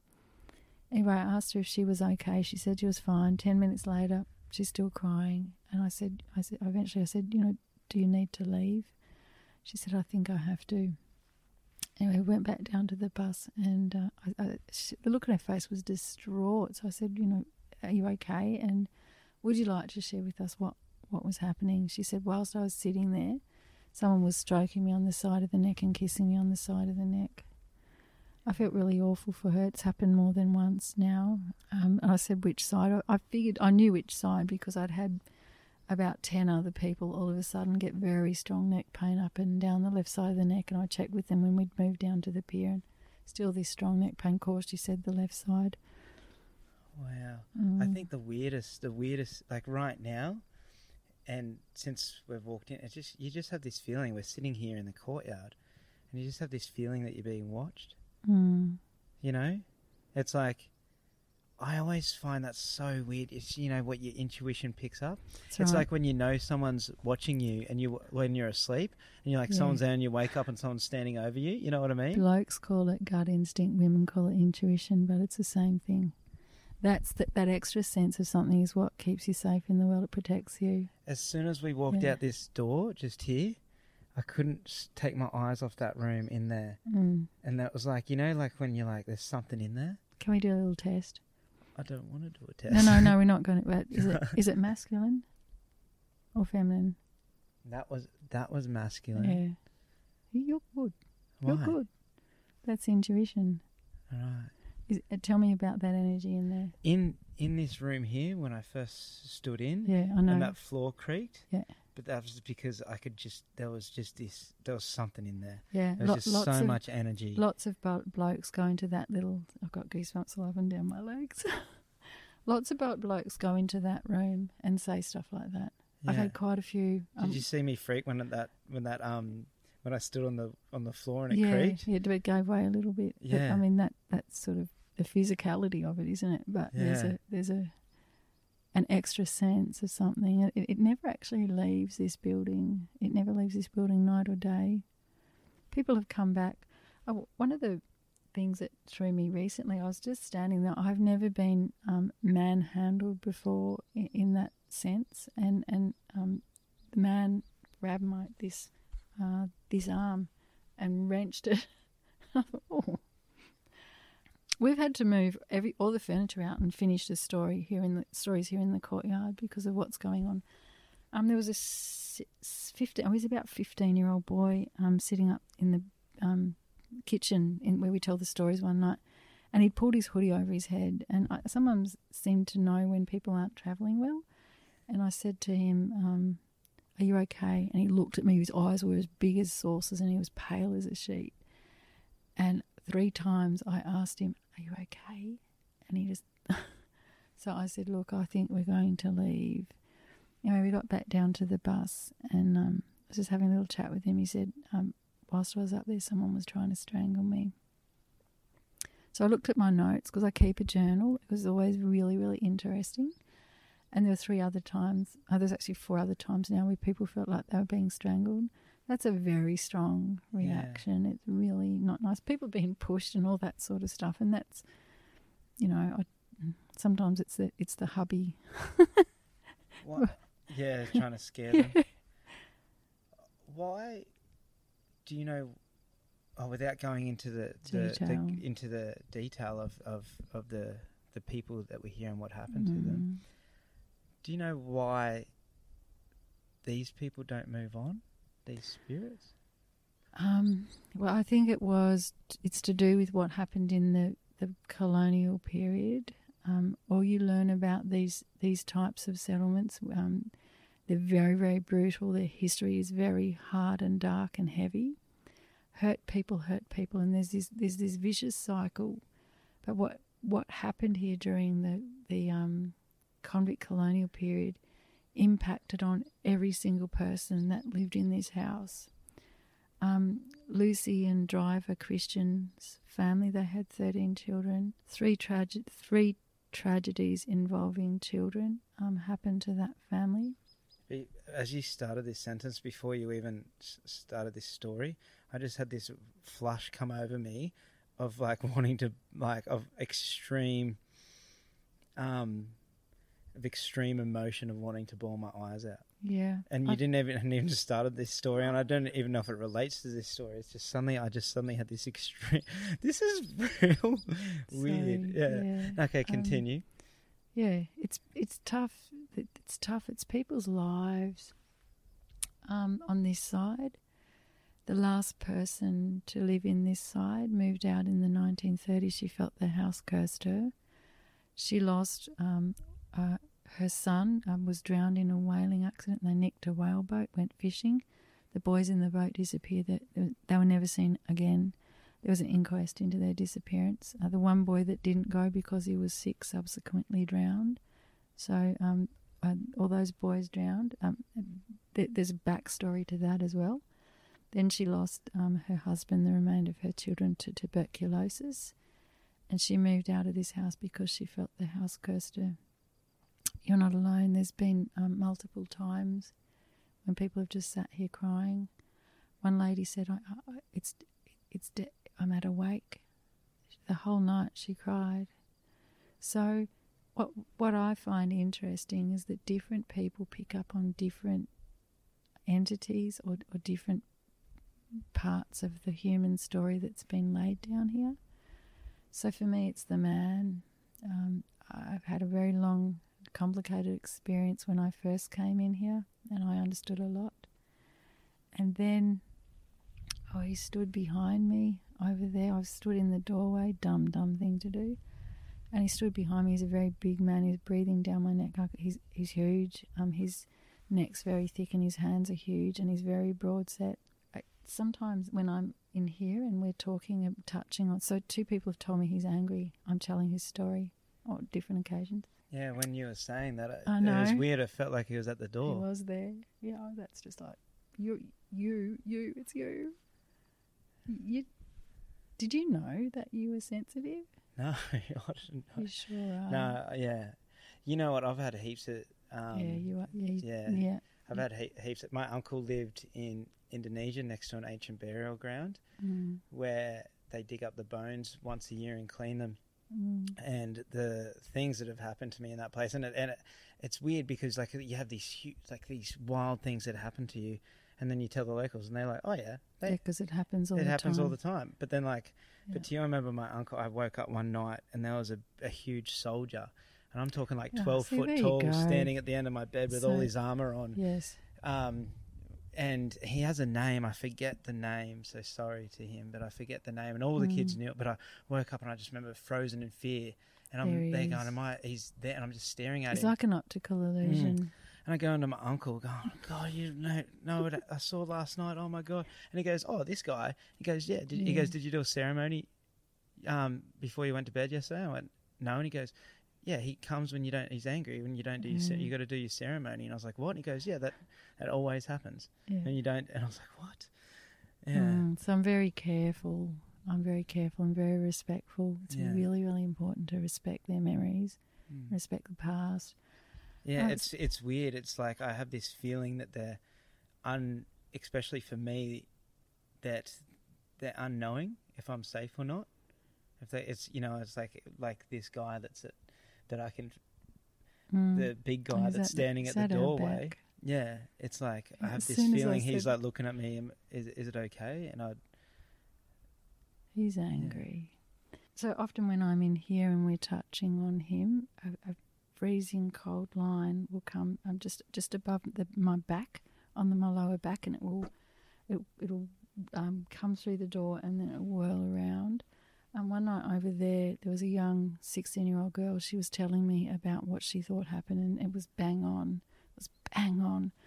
And that cold line was just whirring around my body, and I said, please, can you stop? I just had to say, not here. If you move back... Do you know what I've just been feeling as you were saying that? Get out of here. You're speaking me out. No, you're speaking. See, in death there is life. Yeah, it's constant. One night I picked up a 16-year-old boy and his mother, and this boy just freaked me out. The most evil person I've ever met was on a ghost tour. He was highly psychic. I just couldn't wait for the tour to finish. Why was he so evil? I could just, it was just emanating off him. I thought, you've just got to move right away from me. I've got to just keep going. People that are intuitive feel light and dark in the living and in the dead. Anyway, he sat slumped over in the corner in this room, and this place went nuts. There was a massive bang outside that window. There's no trees, there's no furniture, there's nothing that would do that. Then the door of the room started swinging off its hinges like crazy. It never moves. I heard a soundtrack of garbled male voices running through my head. That hasn't happened before or since. But what amazes me, so this really strange smell permeated the whole place. That's one of those times I said, can we leave? But what amazes me is when complete strangers come here and they see the past. There was he was about 25, 26, and he was walking down the hallway in number 2 duplex. And he said, I don't understand this, but everywhere I look there's fire. So we went right throughout the settlement. In 1908, the Pitcanners were evicted from their homes. It was a really dark period in our history. And they came back, they burnt their houses down. They burnt down number 2, number 1 across the road, number 4, number 5 and number 8. All in one night, this entire settlement was ablaze. Wow. I thought, wow. Another night, a lady stepped down into that courtyard, and you'll understand that if you can pick up on that man. She said the man who lived here was very cruel and violent to his staff. And then she said a couple of minutes later, I can hear women and children screaming. And then she said, I sensed the lash. And she walked down those steps. She said, people call me a witch. And I thought, oh, really? I thought we'd dispense with all of that. Anyway, she sits over there, one of those doors over there, that all latched. One started banging like crazy. And this lady said, that feels really violent. I said, I know, I agree. Anyway, she was one of the ones that said he's angry or telling his story. In the middle of the stories that night, she said, I sensed the name Abby. And I thought, well, there was a television program called The One, and the psychics on that program, they were looking for the best psychic in Australia. They came to the duplex to do the filming, and they saw a child at the well and fire next door. So I understood the fire, and I knew some of the history, but I thought, well, I'll look at Driver and Lucy's family tree. And the little girl that went down that well, her name was Abby Constance Christian. She was 7. And I thought, gosh, how is it that a complete stranger can come here and know that? I know that name. And so many people, random strangers and islanders, see the little redhead girl that's mischievous and sings and giggles. And I'm pretty sure that must be Abby. Her father was a choir master. And there's another little girl, the fair-haired girl, which I think is a colonial child, and she's mute from what she's seen. So yeah, it's really quite interesting over time to keep a journal, and yeah, just to follow the stories. What does it ever scare you coming into here? The last tour that I do, I'll never come back in here again. Just because it's. I will need to close that chapter in my life. Some people have said, why doesn't someone get an exorcist? I don't, or, someone to cleanse the energy. I don't think you can actually move that energy, because I think it partly is within people that have an ability to see. Yeah. I'm not certain. Look, I know a little girl's told me that she took a girl home from here, and the little ghost girl was creating all sorts of havoc in their house. The final straw was her mum had clients, and the ghost girl was playing with the client's little girl and all sorts of things. Anyway, her mum got someone to move the little ghost girl on, and then she said to me, the little ghost girl hasn't gone. And she could bring the little ghost girl back. Look, there's a science teacher on the tour once, and she said, oh, where is the rock that the local children make the little ghost girl move? I said, I don't know. Yeah, it's just a constant here. Wow. Forgot the question that you asked, but it doesn't matter. To be honest, it's weird. I go sitting here. I go through periods of extreme peace and then extreme edge. Like just before, it was like, extreme edge, and I just feel like right now it's just calmed right down. It happens. Sometimes there's a complete absence of presence, and I mean, it's like a ghost town, but in reverse. There's an absence of life. It's even the living are gone. Yeah. It's really just as eerie as if the place is pinging and there's people coming out at us from everywhere. And but there are some nights we've had highly psychic people, and everywhere we go, and even I'm exhausted by the time I get home. I'm thinking, whoa. So it's because it's overstimulation. Yeah, and yeah. Actually, that's what I was thinking before. And sometimes I get overstimulated because I feel I pick up on so much. Like I mean, like if I'm at a party and everyone's having so much fun, I love it, but I can just get overwhelmed quite easily. I can deal with a lot of energy because I've got a lot of energy myself, but sometimes you just got to go up the top of the mountain and be by yourself. Yeah, too. Yeah, but did you said before people did a séance in here, or séances have been done? Yeah, not here that I know of. In fact, one night we came in here and there was the Wicca sign. Is it the pentagram on the? Oh yeah, I know what you mean. Yeah, it was on the table, And it really freaked me out. I thought, oh, surely people aren't in here doing any kind of ritual that might... There's a lady calling up the spirits in the local language. That table was jumping. Anyway, it freaked me out that much that night. I couldn't wait to get out, and I was in such a tears. I drove off without the step to the bus. I had to come back the next day and get it. Yeah, I'm really too sensitive for that. I don't know if people do rituals here. I wouldn't recommend it. Yeah. I've never done a seance. You can't control what comes forward when you do a seance. I was camping on the Keppel Islands. I might have told this story on a podcast before, but I was camping on the Keppel Islands by myself on this island, and it was about 10 o'clock at night. I'm in a single man tent, and they do have, there's goats on the islands, and there's some animals and everything, but especially like when you spend a lot of time in the bush, like I do, and I live in the bush, you get your bush ears on, you hear what animals what. Yeah, but that's reassuring because it's predictable. Yeah. Now on the Keppel Islands, like all the Aboriginals were slaughtered. Now not all were. God. The ones that weren't got taken to the mainland and tried to swim back and drowned. So there's this one cave that I've been in the Keppel Islands where it was something like 80 Aboriginals were slaughtered. I think I was trying to piece together, and now this is not the history, so I don't know, but I'm just trying. I was down in this cave because you had to kind of swim into it and then walk up, and it was a very narrow entrance that went to quite a big cave and quite a deep cave. And I was thinking, like, why were they here? And I was thinking, like, they must have known they were after him, so they were hiding out in the day in this cave. And because of this narrow entrance, they must have just come in and were slaughtered. Yeah. Now, I was in this tent, and I started hearing footsteps walk around my tent, and so I suddenly froze, and you can just feel someone's there, and I'm like listening to the footsteps, and I'm like, I'm the only person on this island, and I'm sitting here, I'm listening to it, I'm like, that's not goat footsteps, okay, that's not another animal, and it's footsteps one after the other. So I start yelling, who's out there? Who's out there? And no answer. So I grab my dive knife and grab my light and I jump out of the tent and everything goes silent. And then right where the footsteps were is now another sound, but it's a rustling. And I look down and it's an echidna.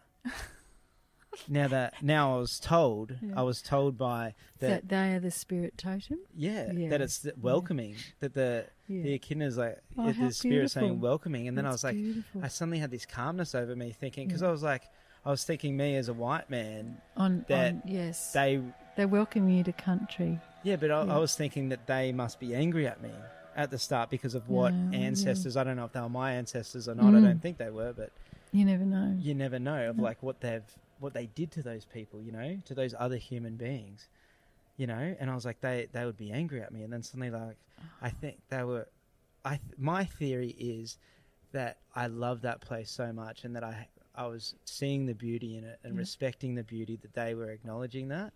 They know. But it was like, I don't know, everyone has their interpretation, but then again, it's like your intuition knows. They you know what I mean? They are the same in death as they are in life. Every single entity, every ghost, every manifestation is exactly the same. So Abby is giggly and funny and laughs and mischievous, and she pushes on doors when people are trying to open doors and things like that, and she sings. She's a joyous child.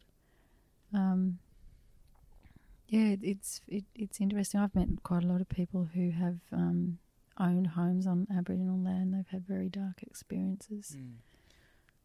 Yeah, I had another experience where I was on a train line, working on a train line in the Pilbara, and I was by myself. There was only 12 people working on night shift, and they were all in the workshop, which is right in the middle of the train line that was being built. And then me and one other bloke. This night we were servicing machines, and we had no machines to service this night. So he said, "All right," we said to each other, "All right, you go to one end of the train line, I'll go to the other." So 30 k's each way. And we took a whole heap of like air filters, and we were just going to change all the air filters of all the machines. Now I drove to the end, he drove the other way, so he's 60 k's from me, and I'm 30 kilometres from the closest person. I'm out in the middle of the desert, and I get to the top of this billabong, top of this ridge, where there was a couple of machines, and I'm changing the filters of this machine, and someone starts whistling at me. That happens in here. Yeah, and I stop, and I'm like, "Is that the wind?" I'm like, is that an animal? No, there's whistling. Then it gets louder and louder, and it's someone whistling. And I suddenly just, you could feel it too. It wasn't just the whistle. You could feel this energy. And I suddenly just like freaked out, and I legged and I jumped in the truck and just started flooring it back to the workshop. And I'm driving so fast. I'm freaking out. Next thing, probably about 20 minutes later, like it's a long drive because it's through the desert, through dirt roads, I had to drive, probably 20K. I come across my mate that I was working with. And he's there and he's like, oh, what are you doing? And I'm like, oh, you're going to think I'm an idiot. You're going to think I'm stupid. I was at the top of that billabong up there, that ridge, and someone started whistling at me. And he starts laughing and goes, you're like the 5th guy that's happened to. So I go back to the workshop and everyone's laughing, going, oh, and one of the blokes that was on night shift goes, oh, that happened to me up there. So no one was like kind of calling me an idiot for it, which I thought they would. Yeah. Now, the next day there was an Aboriginal elder at work because we already got told, you got to respect, like we're not allowed in any caves out there because, of the energy and like the spirits, you really got to respect and if you ever do go in a cave, you're not allowed to take anything. You have to leave exactly what it is, And sacred. Yeah, it's the same. I feel the same when I'm on the Keppels. Even a shell. I don't like taking a shell off the Keppels or anything. It just doesn't feel right, But yeah, I used to call him Goober, and he's an Aboriginal bloke. And yeah, he was telling me, and I forget the spirit's name. And I've told this on a podcast before, this exact story, and I had a whole heap of messages from listeners with that spirit's name because it's quite a famous Aboriginal spirit, the one that whistles at you. And I've told this before, and people are like, oh my God, I can't believe like that, that happened. Like, because that's quite a famous spirit. I think like over time that's what happens is there's this collective memory of experiences that people have. And, sometimes you can either who they are, there's someone that you know personally or that they're related to you. Places have memory. They don't forget. And I also think that people have genetic memory as well. Yeah. That we don't know about. Have you noticed when I get nervous and when I'm thinking, I put my finger in my mouth? And because it had me so intrigued this whole time, my friends always tease me that when I'm thinking so much or I'm nervous, I put a finger in my mouth. Now, I didn't grow up with my dad, but my real dad does the exact same thing.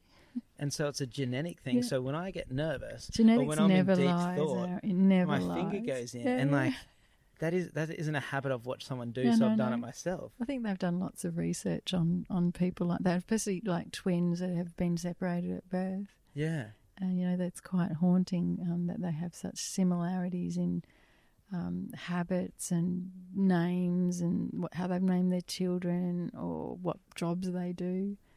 Yeah, there is something in that. Now, this room that you just pointed to when I said the whistle story, what does that happen in that room quite a lot? Yeah, quite a few mostly it's young children will see a man standing there and he's whistling, and they'll replicate the whistle, and it's really it's like bone chilling. I was standing there telling the stories in that little room one night, and I could hear a man with big boots walking down this hallway behind us. And I could hear the keychain clanking, and there was a lady standing in the doorway there, and she looked down the hallway and her eyes got big as saucers, and I thought, oh, she's seeing what I can hear. But I wouldn't be going and looking. I thought it's time to go. When it starts to get like that, it's time to go. Yeah. Yeah. It's funny. It's mellowed out quite much now. It's nice. Yeah, now it's nice. It's relaxed. It's calm. Before there was, I don't know. It's because it's funny. It's like sometimes, I said, like through meditation and psychedelic experiences. Sometimes when I've gone to these, like say, other realms in a meditative experience or a psychedelic experience, it's weird. People say, oh, what do they say to you? And it's like, well, they're not talking to you, but you know what they're saying. It's like telepathy in a way. Yeah, it's funny. It's like I didn't see in this corner here before when you were talking, there was like a young teenage boy. I'm talking like 13 or 14 maybe, or I don't know. There was like a teenage boy in this corner, but I didn't see him. I couldn't see him. But you knew he was there. But I just knew he was there. It's the same with this guy. There was like, I just knew he was there. He was standing in that doorway just before. There. Yeah, that was funny. But I wasn't going to say anything. That was I just funny. thought, oh, he's followed us over, Oh, which he does quite regularly. Yeah. That was good. Yeah. This is I actually, it's much more fun to not say anything and just see what people. yeah. It's not cheating that way. It's you're allowed to use your own intuition and your own second or sixth sense or whatever it is. That door when we first came into the courtyard and you opened up the door to the what's that room called again? Where the Servants' quarters. The servants' quarter, which is like a cell kind of thing. Nice. And you said, "Oh, do you want to step in?" I said, "Oh, not really." And as soon as I stood in, it was like the first step in. It was like and I said to you, I was like, I don't know if you've put it in my head or not, but it was just like this energy just went on me, Yeah. People that are quite sensitive generally choose not to go in at all. Yeah. And you got to respect that. Yeah. I always have a thing when I'm nervous or scared. I just want to see what happens. Yeah, it's our innate curiosity. We can't help ourselves. Yeah, if natural selection played a part still, I'd die. We want to be scared, but we don't want to be too scared. Yeah.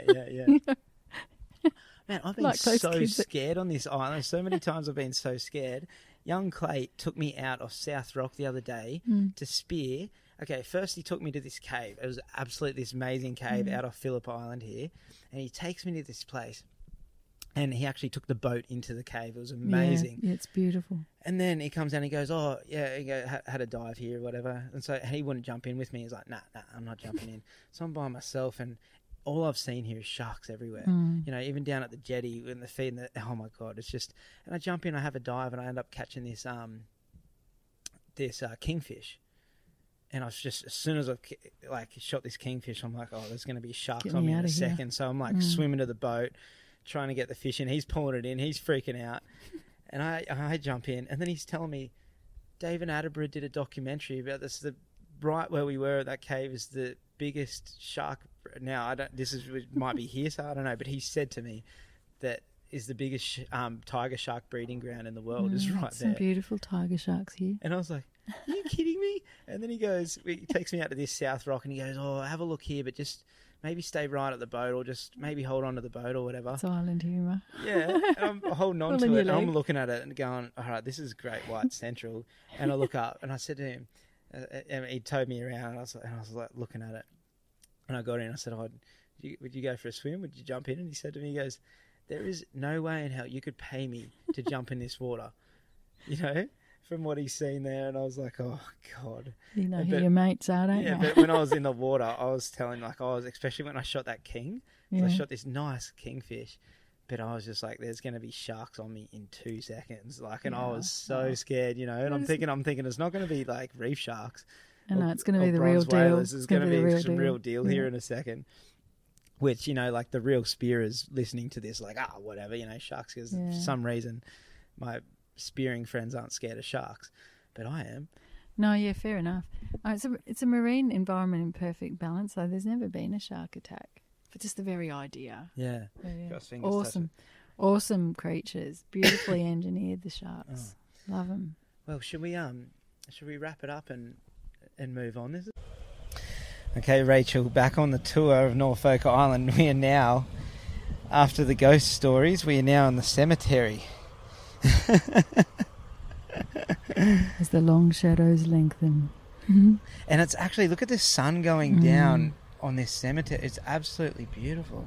Isn't it? As far as cemeteries could be beautiful, it is pretty stunning. And I'm leaning on, I suppose I won't say his name out of respect, but I'm leaning on his tombstone, and thank you so much.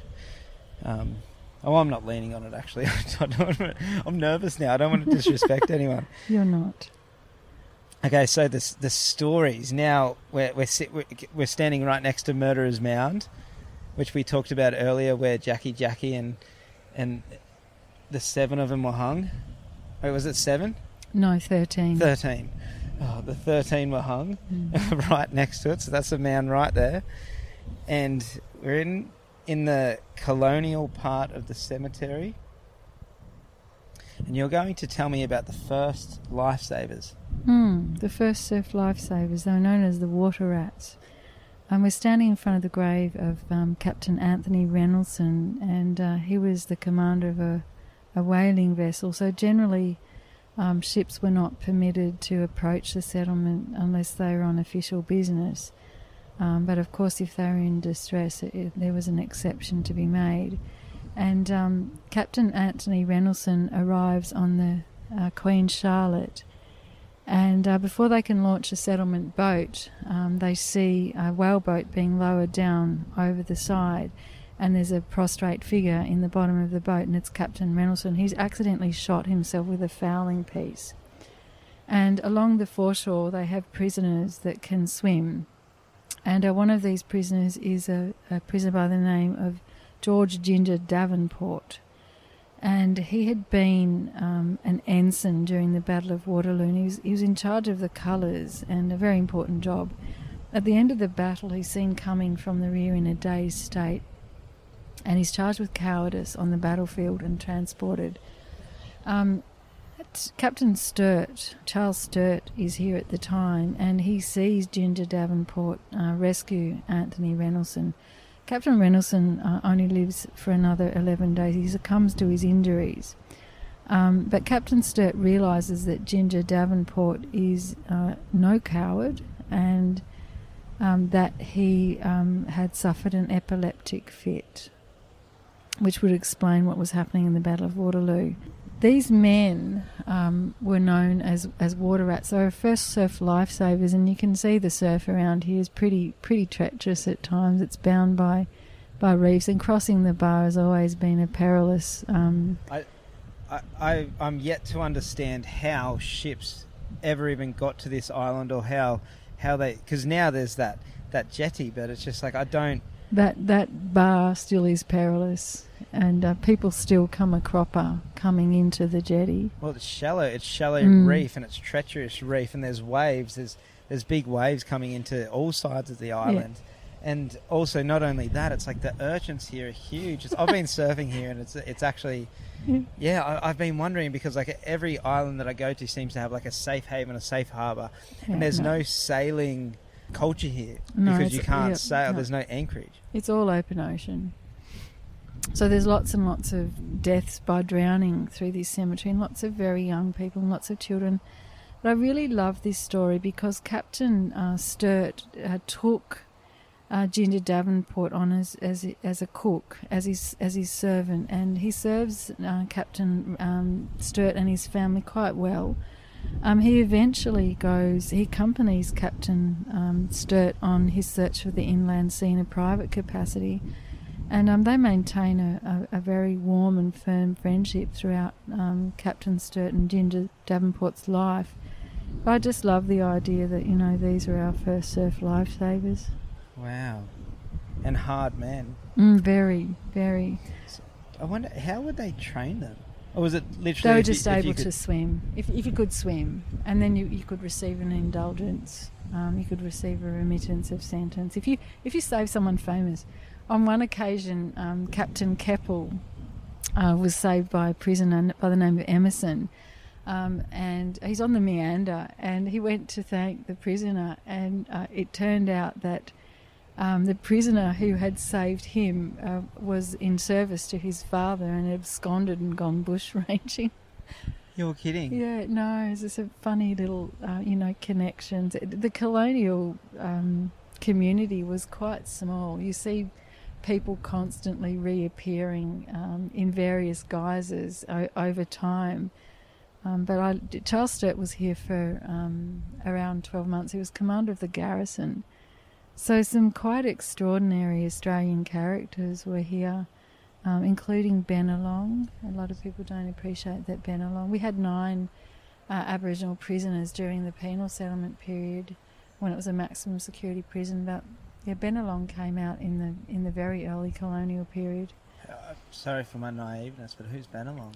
Bennelong, he was one of the earlier Aboriginals to spend time with the First Fleeters, and he ended up... So Bennelong Point is where the Opera House is built. Really? Yeah. His is a pretty difficult story. I think he was enamoured of what the white men could offer. He quite he saw a status associated with what they had. But it was to his detriment. It's always to their detriment. So why did he end up being a prisoner? Do you know? Do you know that? Oh, no, he didn't come out as a prisoner. Oh, no. He came out on the Reliance with, I'm pretty sure this, I could be wrong here, with those two, I have a little mental blank right now. They sailed the Norfolk, discovered, George Flinders and John Flinders and George Bass. Yeah. They came out here on the Reliance. How's all these Bennelong names, like came out a George couple of Bass, the Bass Straits, Flinders? I know, Flinders Ranges. Yeah, Flinders. And before you said Captain Keppel, I'm guessing that's the Keppel Islands. He discovered them or sailed around. I'm just putting two and two together. The Hunter River and all these they're explorers. It's crazy. All of the very large early colonial authorities and figures were here at some point or another. Philip Bidley King became Governor of New South Wales. Captain Hunter became Governor of New South Wales. Wow. It is fascinating. Okay, so story time in the cemetery. I'm not getting any weird vibes here that I was in that house before. No. Yeah. It's fine. I feel comfortable. It is a peaceful place. What's another story for the cemetery? Okay, shall we go and meet a prisoner who attempted to mutiny and was shot and has the most ornate gravestone in the cemetery. Okay. Should we walk there? Mm-hmm. Should I pause it or should we tell the story? I'll pause it. Okay, so now we're at the grave. The body of Bart Kelly. Yep, Bartholomew Kelly. Native of Kilmurray. Kilmurray. Oh, Kilmurray. In the county of Cork. So Bartholomew Kelly is one of 3 prisoners buried here in the graveyard with marked graves. And they attempted to mutiny. They attempted to take the transport brig, which was sitting off Cascade, waiting to come back in and unload. They'd left too small a guard on the guard, and they caught the guards off guard the following morning. And within about half an hour, there was carnage above and below decks. It's a pretty hard account that Reverend Bagley Naylor leaves of this particular mutinous attempt. These men, even though they've been shot, they were prisoners and they attempted to mutiny. They're Freemasons. And the Freemasons at the time were exclusively male secret society, very ritualised and hierarchical. This is the winged sun disk. There's a lot of iconography on these graves. Very ritualised fraternity and a very ancient brotherhood. This is the peace dove and the olive. The LLL is liberty, life and loyalty. And the skull and crossbones is memento mori. It's a sign of new life and immortality. So, even though they did a mutiny and they were prisoners, they were thieves or they were attempting. Yeah. They still got such a respectful burial, That's right. Is that because they respected that they were Masonries, even though they were that? Masons. So in the Masonic movement, the brothers are bound to look after brothers in life and death, irrespective of their station. So when you are invited into a lodge, the principles of equity and parity apply. Yeah. So let's just say, like a sergeant or a lieutenant or someone that was on the outside of the fence was a Mason. Even though the prisoner was a Mason, when he dies, he has to respect that. Absolutely. Is that why?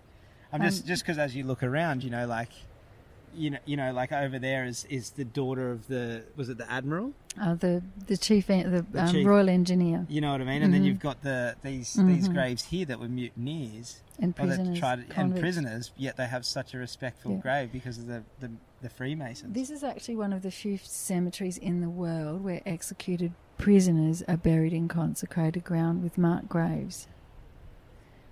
These prisoners have been shot, but there are other gravestones in here erected to prisoners that have been involved in mutinies or uprisings and have been executed, but they have marked graves.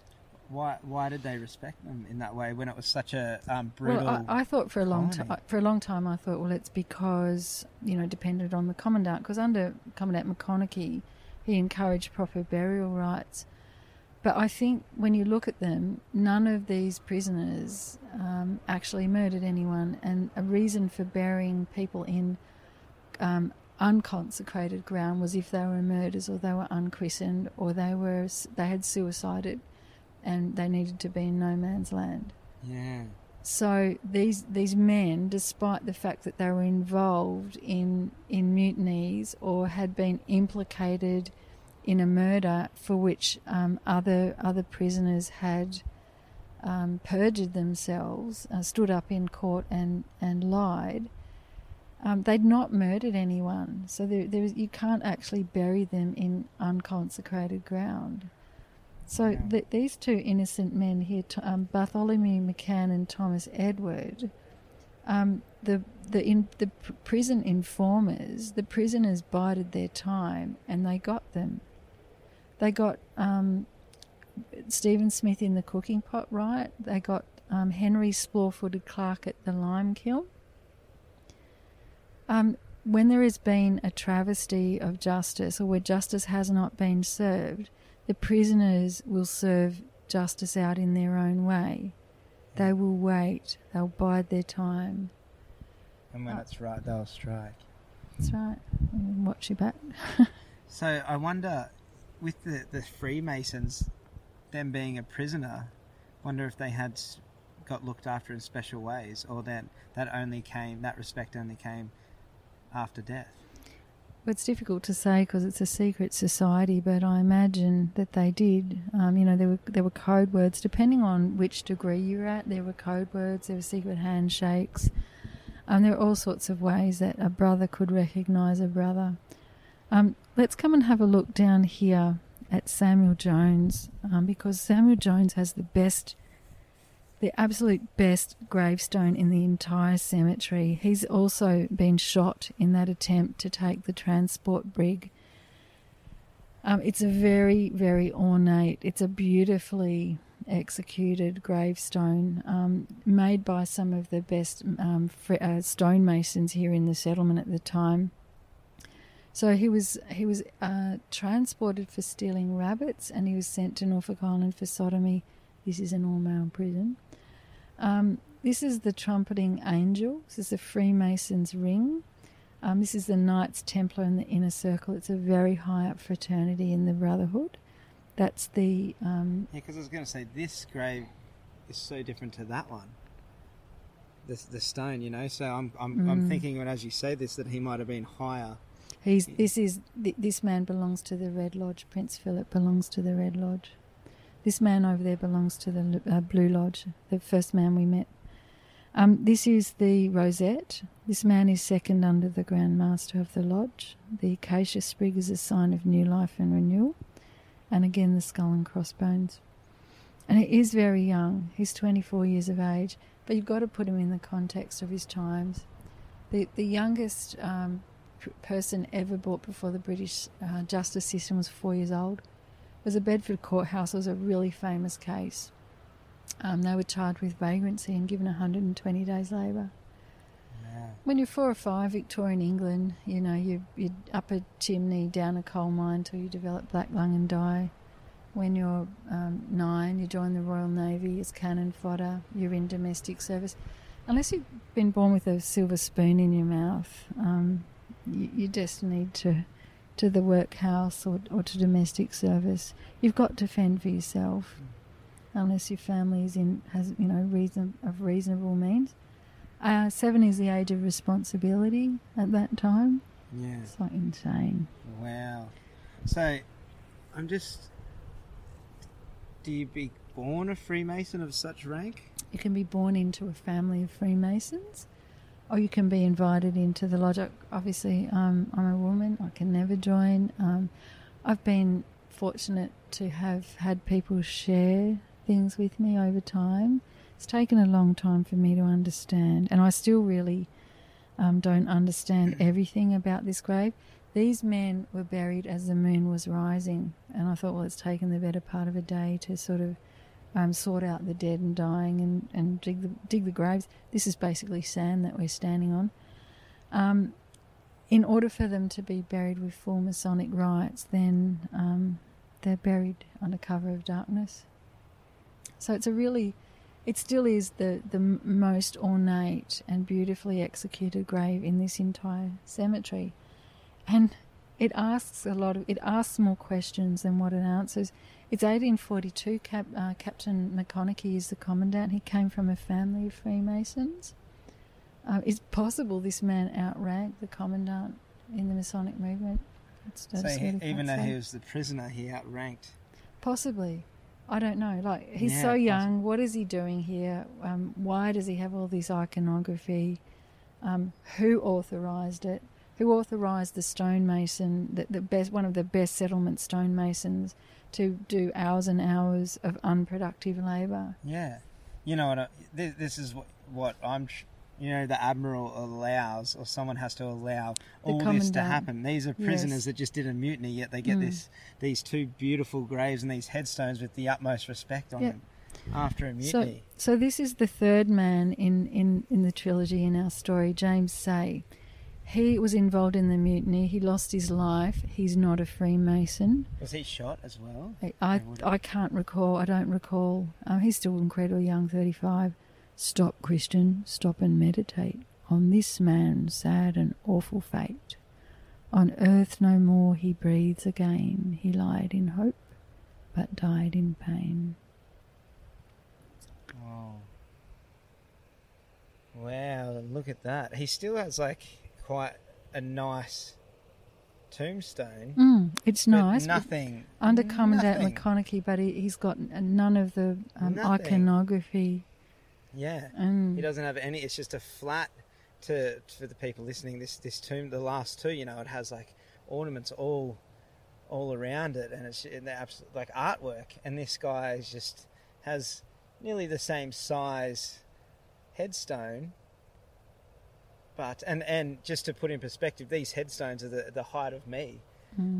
Now, this one is just has some writing on it. Wow. I wonder who right now is Googling Freemasons and that movement, because I still remember even the Simpsons episode of the Freemasons. Do you know that the very first permanent Masonic lodge in the Australian colonies was here? They had a land grant in 1801. I think they had a land. It was St John's Lodge Number 1. And Prince Charles is a Freemason. I believe so. The same. Yeah. There's a lot more that you can learn now about Freemasonry and the Masonic movement. They're a little bit more open. They're clearly more... they see themselves as being more philanthropic. In the past, it was like a professional guild. Yeah. Like when you think about it, all the cathedrals and castles of Europe would have fallen over without that professional standard. The oldest Masonic grave in Australia sits up there on the hill, Captain Hales, and I think he's early 1800s. So that's the oldest Masonic grave in the entire Australian continent. Wow. Does he have ornaments like this on it? He does. He has the sun disc. He has the arch and the keystone. He's they believe that he was in charge of the Wapping Lodge. He was the Grand Master of the Wapping Lodge. He has the scallop shell, which is the symbol of the pilgrimage, the pilgrim. The winged sun disc. There's a pile, and the good book, the book by which we all must live. The Masonic arms, which is a set, square, and compass. Wow. Yeah. I can't get over it. You'd have to have someone in power that was a Mason to be able to allow those graves. Exactly. Captain McConaughey was the commandant, and he would have... I can't see who else would have possibly authorised that kind of grave. Wow. Where are we heading to now? We're going to meet Thomas Salisbury Wright. He's my favourite. Sorry, mate, we just walked on his... No, I made sure I didn't. Okay, didn't step on your toes. Thomas Salisbury Wright, they called him Tommy the Banker, and he was convicted of forgery, sent out to the colonies. He was then reconvicted, and he had in his possession enough forged banknotes to start a bank. He had £8,000 worth of forged notes, about $1.3 million in today's terms. Anyway, he was hauled up to Parramatta Court, and he said to the judge in his defence he had as much right as any other gentleman to start a bank. The judge didn't agree, sent him down here on sentence. He dies in his 150th year. Yeah, I was going to say, is this say right? Aged 105. Does he say lasts that old. So he's the oldest convict to serve in the transportation system. He's still the oldest person in the cemetery today. You know, I had a look at this. He's the one I'd like to meet most. I had a look at him in relation to Captain Cook. He was 10 years old when Captain Cook was born. I thought if anyone saw our colonial history go down, it was Tommy the Banker. Do you know how old he was when he was imprisoned? He had quite a checkered career, quite a long career. I can't quite recall. I think he was in his 60s when he was first convicted, and he was a very, very senior man when he was sent out to Norfolk Island. Yorkshire. Tommy the Banker. Trouble at Mill. Trouble at Mill. You're kidding me. Yeah. Wow, 105 years old. Imagine, I wonder if they looked after him being such an old prisoner. Yeah, I believe they did. Like Governor Gibbs, when he visited on that surprise inspection to look at the McConaughey system, which was highly criticised by the colonials and also by the Home authorities, he wrote that on the second last day of his life, he was engaged in robust conversation with his fellow inmates on a variety of subjects, one of which he insisted that throughout his entire life he had never drunken anything stronger than tea. So I think he became a minor celebrity about town, and I don't imagine anyone gave him too much trouble. Yeah, he was a consummate storyteller. Is it Al, the O'Connor's neighbour? Is it old? He's like 90 years old. Is it Edward? Is it Ed? Yeah. Ed or Al? I can't think of his first name. A beautiful man. But supposedly he's an old storyteller. Yeah, he would be a great storyteller. Yeah. Anyway, he's my favourite, Tommy the Banker. Tommy the Banker. Yeah. They found one of his forged notes in a little hoard, and first time it went to auction, it fetched $30,000. Last time I looked, it was for sale for $50,000. That would make him happy. I'd be rolling in his grave because it's appreciated. That's yeah. Yeah. Wow. And that's you've just handed me a makeshift copy of one of his it's forged a forgery notes. of a forgery, signed with his own name. He was a Brazen forger. You were kidding. Yeah. But he did start his own bank. Yeah, well, he said his to the judge. His currency's gone up. And in fact, the auctioneer, when he first got the original, he looked at it and thought that he'd had Australia's earliest issue, which would literally have been worth more than $1 million. But when he looked at it, it was a forgery. It's only worth $30,000. Oh, wow. But that a piece of early Australian colonial history, like a paper artefact, the fact that it survived is quite extraordinary. Yeah. Thanks, Tommy the Banker. Right, yeah, he's a good fella. Wow. What should we do now? We should hang up our mics. Should hang up our mics and bless this beautiful afternoon with that sun setting. Sorry. Rachel, once again, thank you so much.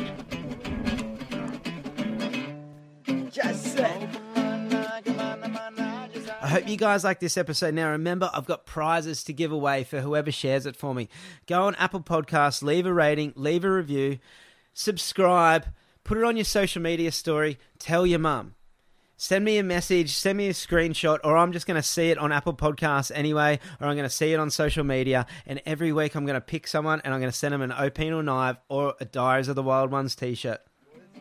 Enjoy, guys, and thanks for listening. Just say.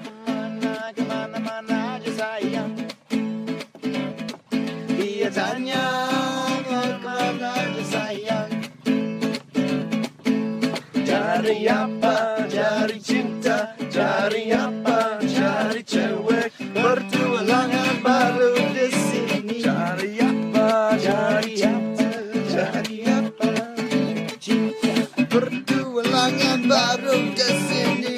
I should do a double chorus there. Bertualangan baru di sini. Yeah, I do it like a double.